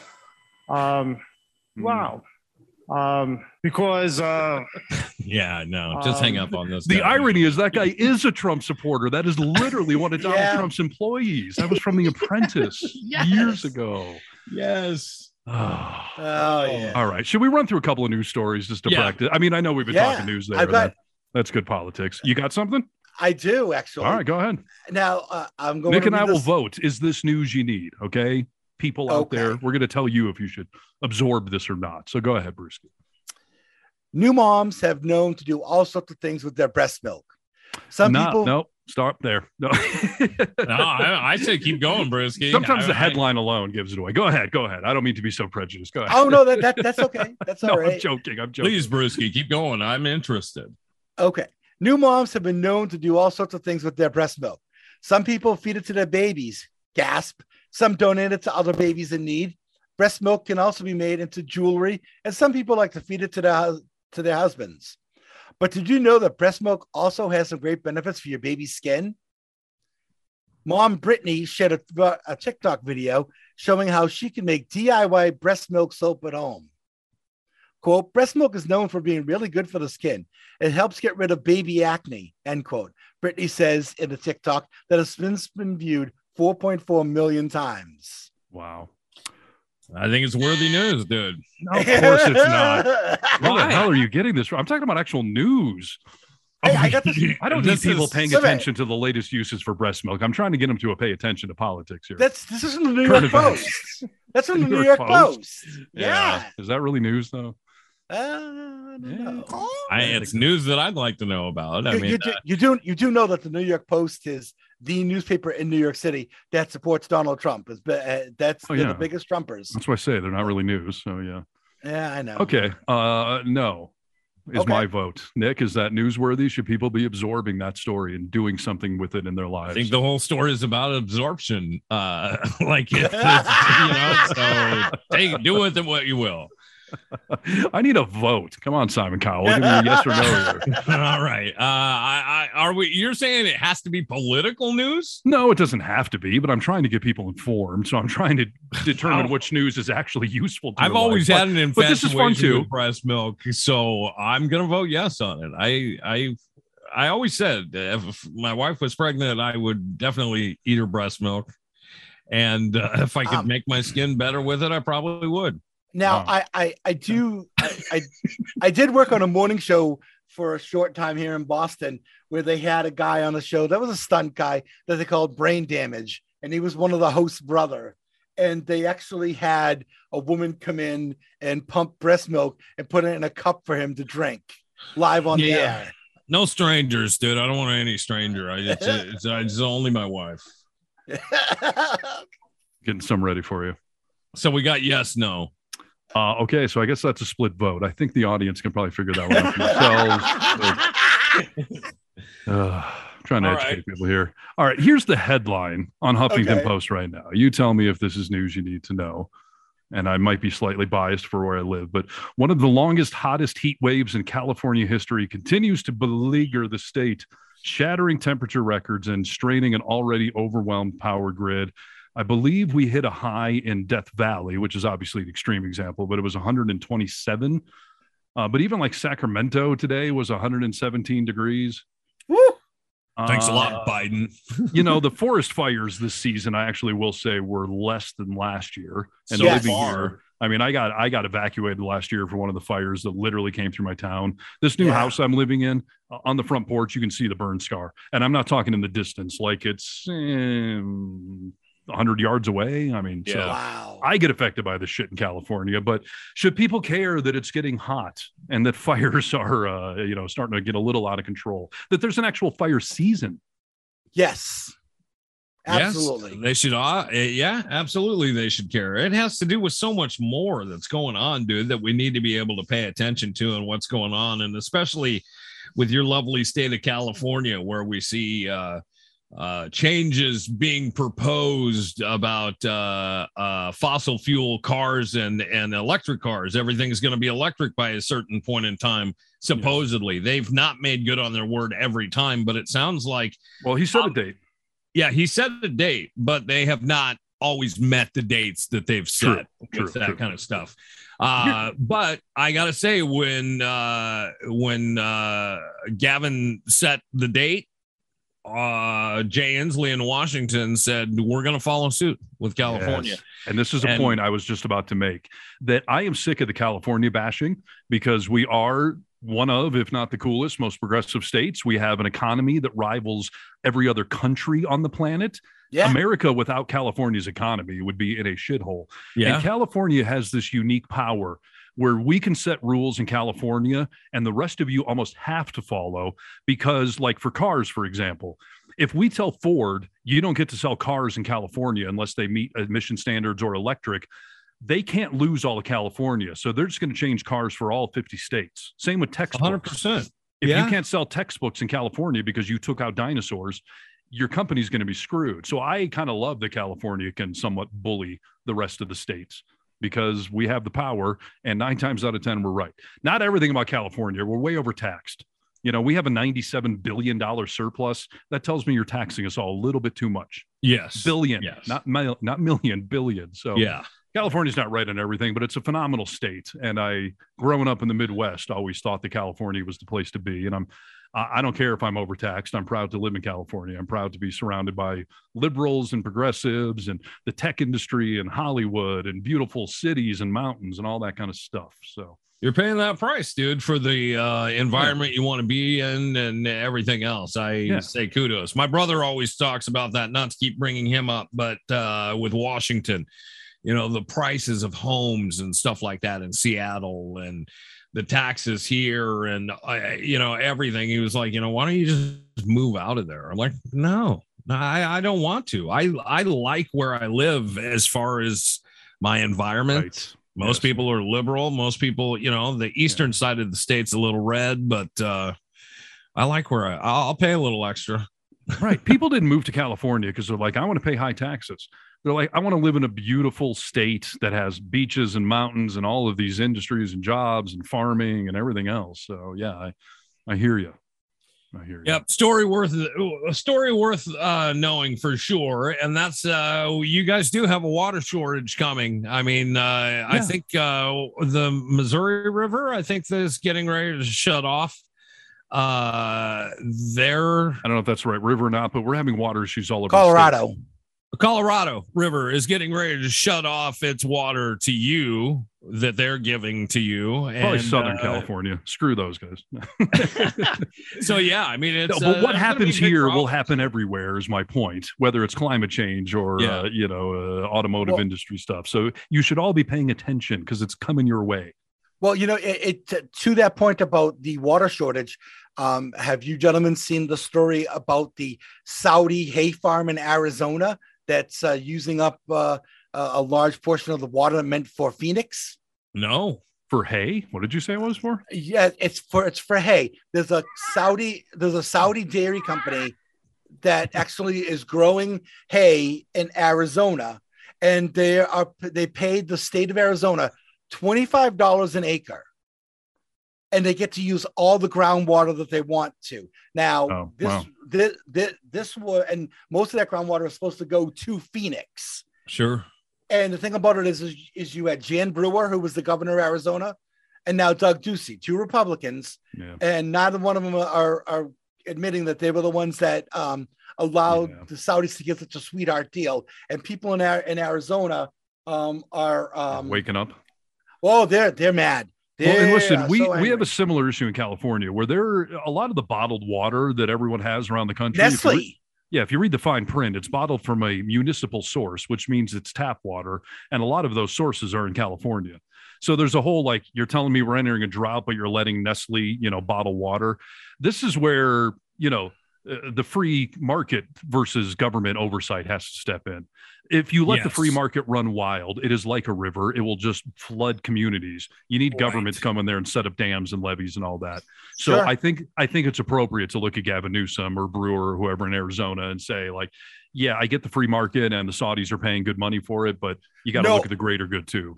Actually, the Saudis are paying $25 an acre when technically what they should be paying is $125 an acre. Oh, so whose kid do they have in a trunk somewhere? How are they getting that crap? Well, I mean, talk to the land commissioner in Arizona who won't get back to the PBS affiliate or local news companies there. Her name is Kimberly Atkins, and she is not returning anybody's emails or phone calls. And she was the land commissioner when Jan Brewer was the governor, and also now that Doug Ducey is the governor, and she's not and she's like, they're putting up these little press releases saying, "Oh, we're working on it." Meanwhile, all this hay is getting grown, and then what happens is it gets sent to Saudi Arabia to feed their cows for them to have dairy milk. Yeah, that's all messed up. So these are good examples. We've spanned from breast milk to water shortages and news you should know or not know. So I believe we're all on board for California's drought. Let me do one last article here. Again, I'm looking at the Huffington Post, which I like because they cover a wide variety. They cover politics and news, but they get into human interest and culture and all that stuff too. So here's an article. You tell me if this is something people need to be absorbing or not. The headline is Harry Styles did not spit on Chris Pine. As Don't Worry, Darling continues its beleaguered rollout. Second time I've used the word beleaguered in 2 articles. That's weird. Actor Chris Pine is attempting to put allegations of a saliva-filled altercation with co-star Harry Styles behind him. The two inadvertently sent social media into overdrive Monday. After attending the movie's premiere at the 2022 Venice Film Festival in Italy, video footage taken ahead of the screening appeared to show Styles spitting on Chris Pine before taking his seat inside the theater. Representatives have denied it. And what is Chris Pine saying? He's saying he didn't do it? Both camps are, I guess, denying the whole thing. So a representative for Pine dismissed the claim, said that it is a ridiculous story, a complete fabrication, and the result of an odd online illusion that is clearly deceiving and allows for foolish speculation. Is this newsworthy, gentlemen? It's on a major news site. It's not newsworthy, dude. It's not for me. I would filter that one out. Thank you. Did he spit in one direction or 2 directions? Little boy band humor, everyone. And listen, I point that story out to show you that not everything on your news site is in fact newsworthy. So the vocal minority is here to discern for you, to guide you in the right direction. We're like a baby bird mommy. We chew the food and spit it into your mouth. That's what we're doing with the news. Only giving you the nutrients. Exactly. Let me ask you this question, all right? Before we go. Yes. I've been seeing this fad on TikTok a lot. And this is, you don't watch TikTok unless your son sends it to you. Is that the Pretty truth? much, yeah. I know I need to get on there for us now, but no. Unless my son or you, oddly, are the two people that send me TikTok videos. Do you watch TikTok at all, Brewski? Not at all. You don't? That surprises me. You refuse to? Why? Yeah. Why? I just hear all the stories about all the data that particular app steals from you, and who actually runs that app. And fair enough. And so I'm just a little leery of it. All right, okay. TikTok is loaded with. By the way, everyone has your data and goes everywhere in the world, but that's okay. Yes, that's right. That's my sister and her husband. President Xi gets my data every day. Oh, he's reading your tweets constantly. Don't worry about it. I'm sure, dude. Everyone's got access to what they need. Yeah, and not just because he's a fan of the show.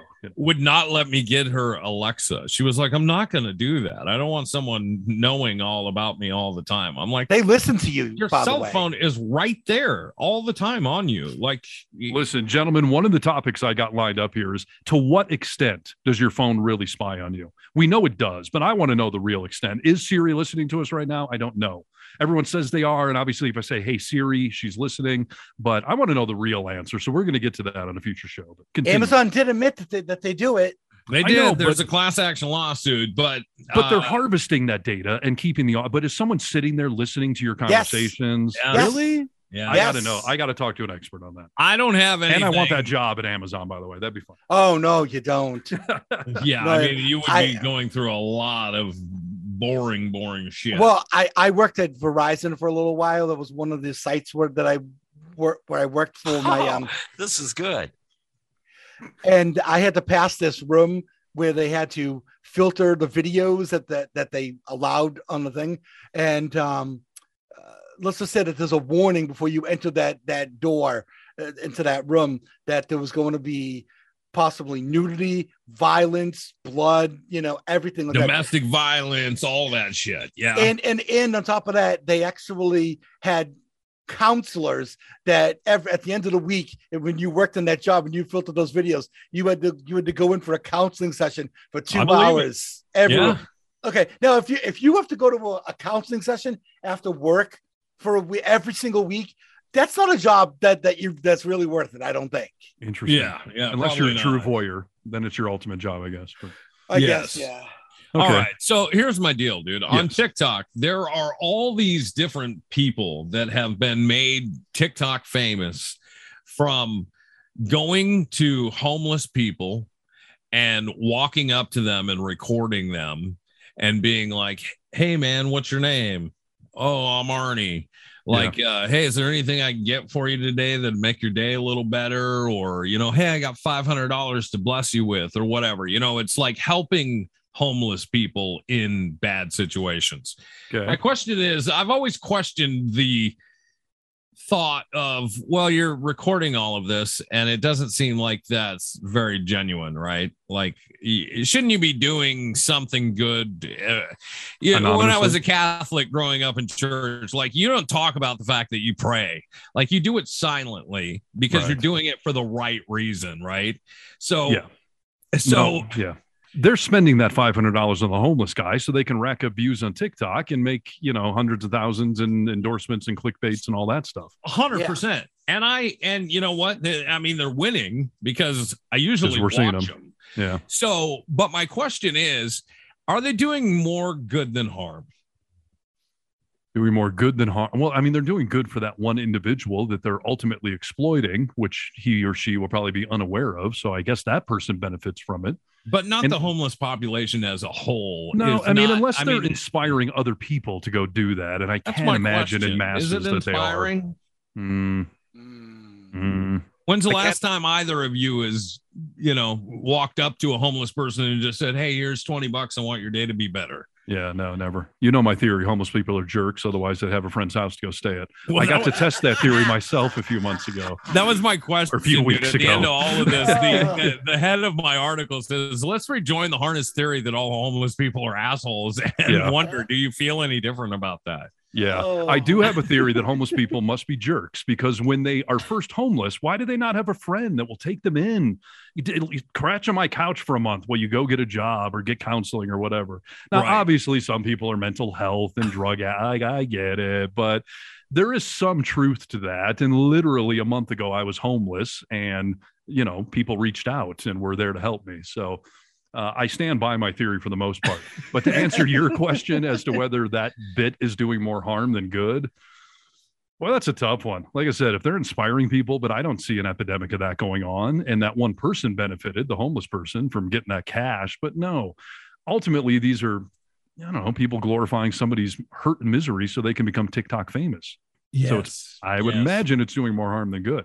I've been talking to my son about this with us going online and trying to start this podcast up, that we're going to be sincere about it. If I piss somebody off by saying homeless people are jerks, well, that's a, sincere philosophy I have. So I'll defend it. But I'm not just going to go on here and be a Sean Hannity and just be shocking for sake of shocking, because that's not genuine. And then I'm just being a douchebag exploiting people that buy into it. Right. And that's 100%. Definitely doing more harm than good. Yeah. No, we've seen that, especially over the last, 5 years, 6 years. So yeah. Having said that, find the vocal minority on TikTok, because we're gonna have a great new channel on there. we're not going to exploit anyone, just ourselves, Yeah. So that's fair.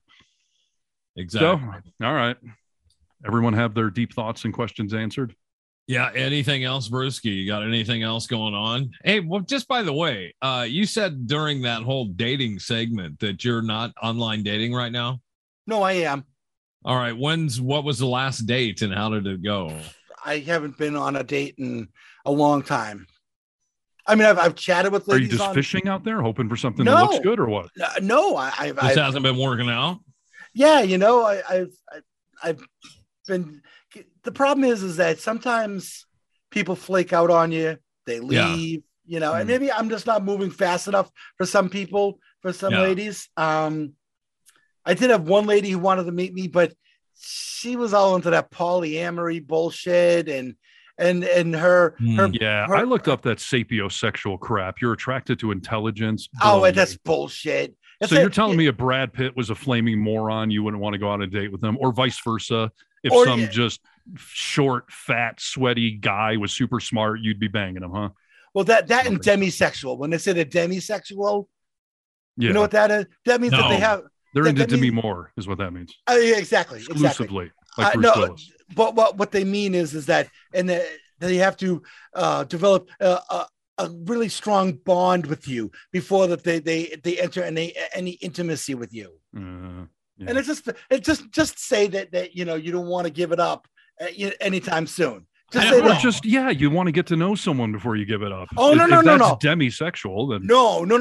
Demisexual basically means like 10 plus dates. We really got to get to know each other, soup to nuts and everything. I've talked to demisexual women, or what they call themselves, demisexual. And it honestly is like you might get a kiss, but it's like a little kiss on the lips peck. That's it. Yeah. What is that? Is that extreme to you? I think I probably went on Rachel with 10 dates before I had sex with her. Okay, I was just going to say, on some level, that's just some people. That's just normal dating. You want to get to know them and take it slowly. But I guess it has a name now. But no, but demisexual it gets really, really deep. Where they will tell you how they have to be emotionally connected to you. Yeah, but that's fair. I want to be emotionally connected too. Yeah. No, listen, I should not have to Google what you are before I reply to you. When you put it, your whatever sapiosexual thing, let me go Google that and find out. What's it called, Brewski? Spell it for me, because I'm an idiot. DEMI sexual. Give us the Google definition from the Urban Dictionary or something. I don't know. All right, here we go. It's opening now. No, I don't want to sign in. All right, I've got one for you. Ready? It says a person who is a demisexual experiences sexual attraction only when they feel a true emotional bond with another person. For instance, they may not feel sexually attracted to a person they randomly see at a coffee shop. But if they start talking to that person and form an emotional connection, they might become sexually attracted over time. Isn't that what we were talking about earlier? That somebody 100%. May not be your type, but then you start talking to them and you realize, hey, man, there is a connection here. I don't think here's the thing, dude. I guess you can call it whatever. You can't be I don't think you can be demisexual exclusively, because there's obviously people that you might be able to get to know and find an attraction through them, but there's also people that you just look at and you're like, holy shit. That excites me. That is what it is. I have always said that attraction has to be the first step. How could it be anything else? You're just going to go talk to some stranger you're not attracted to and pick their brain and then hope you're going to find something about them you like. Like that's what demisexual basically is that for them, they can't feel any visceral sexual attraction to you until they get to know you and form that emotional bond. I don't buy it as a real thing, dude. I don't buy it. If I hold up a picture of Brad Pitt and Eugene Levy, you're telling me you can't tell me which one is more attractive. Right. Yeah. I mean, obviously. Yeah. Yeah.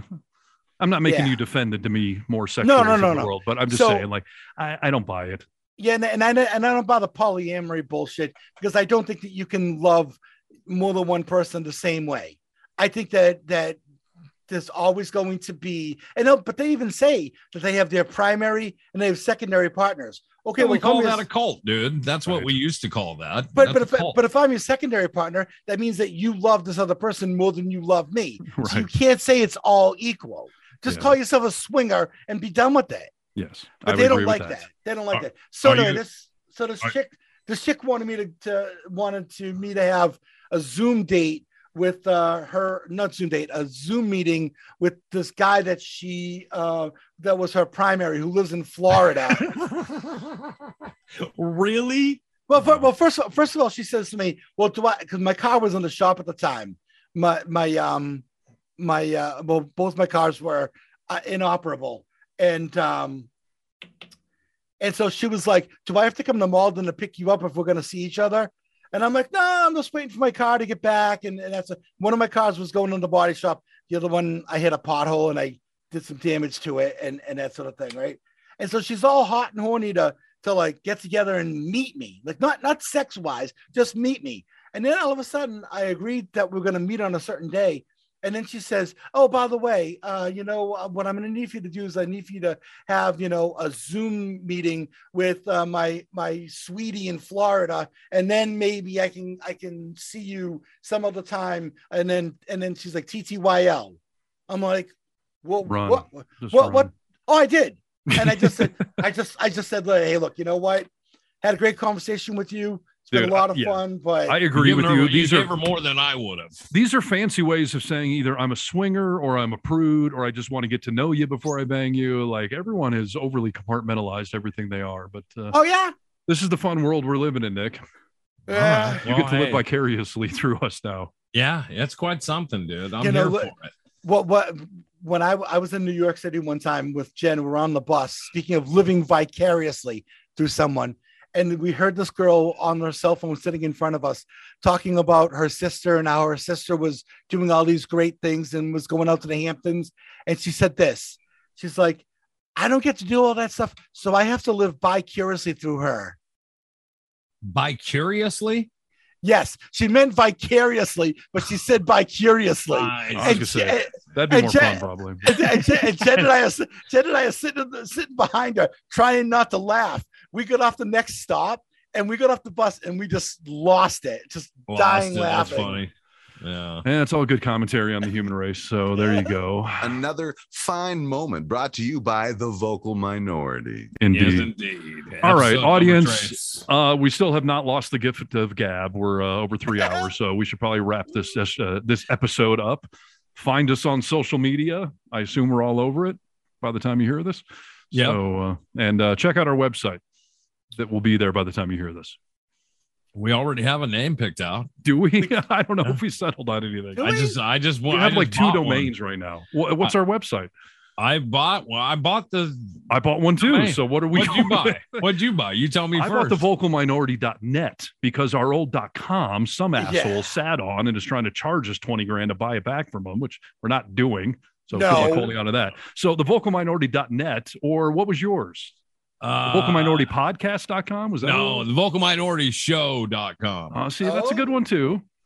Here's the thing. We'll probably just keep them both and send them to the same website. So the vocalminority.net, the vocalminorityshow.com. Google it, find us, share us, listen to us. Otherwise, we're just talking to ourselves, and that makes us insane. So yes, a little bit. All right, gentlemen, ladies and excellent gents. Job. Yeah, we need like some sort of show close or something. Some sort of song. I don't know. We are vocal minority. Okay, that could work, I guess. Oh, yeah. All right. Walk us on out. All right. Bye, everyone. We'll be back for the next episode. Peace. Oh, there you go. This is our dead people song. I don't want to do that one. Here we go. I think this is a good outro for the friendship that we all share. Thank you for being a friend. Travel down the road and back again. You want to know what's funny? I know every line to that theme song. I haven't seen that show since like 1980 or something. Thank you for being a friend. Travel around the world and back again. Heart is true. You're a pal and a confidant. And if you threw a party, invited everyone you knew, you would see the biggest gift would be for me, and the card attached would say, "Thank you for being a friend." What's the second verse? Is that the whole song? No, is there a second verse? It's only a 40-second theme song. How many verses are there? Well, because the original song actually was done by Andrew Gold in the 70s. Yeah. Really? Yeah. Well, we are full of knowledge here on the Vocal Minority. Some of it useful and most of it not, but hopefully it's entertaining. You got work to do before the next episode, Harness. I want you to go look that up. All right. Champion. You guys are champions. You watching and listening are champions. Thank you. We'll be back some other day, I assume. Yes, sooner than later. Peace. Peace. This is the Vocal Minority with Nick and Steve.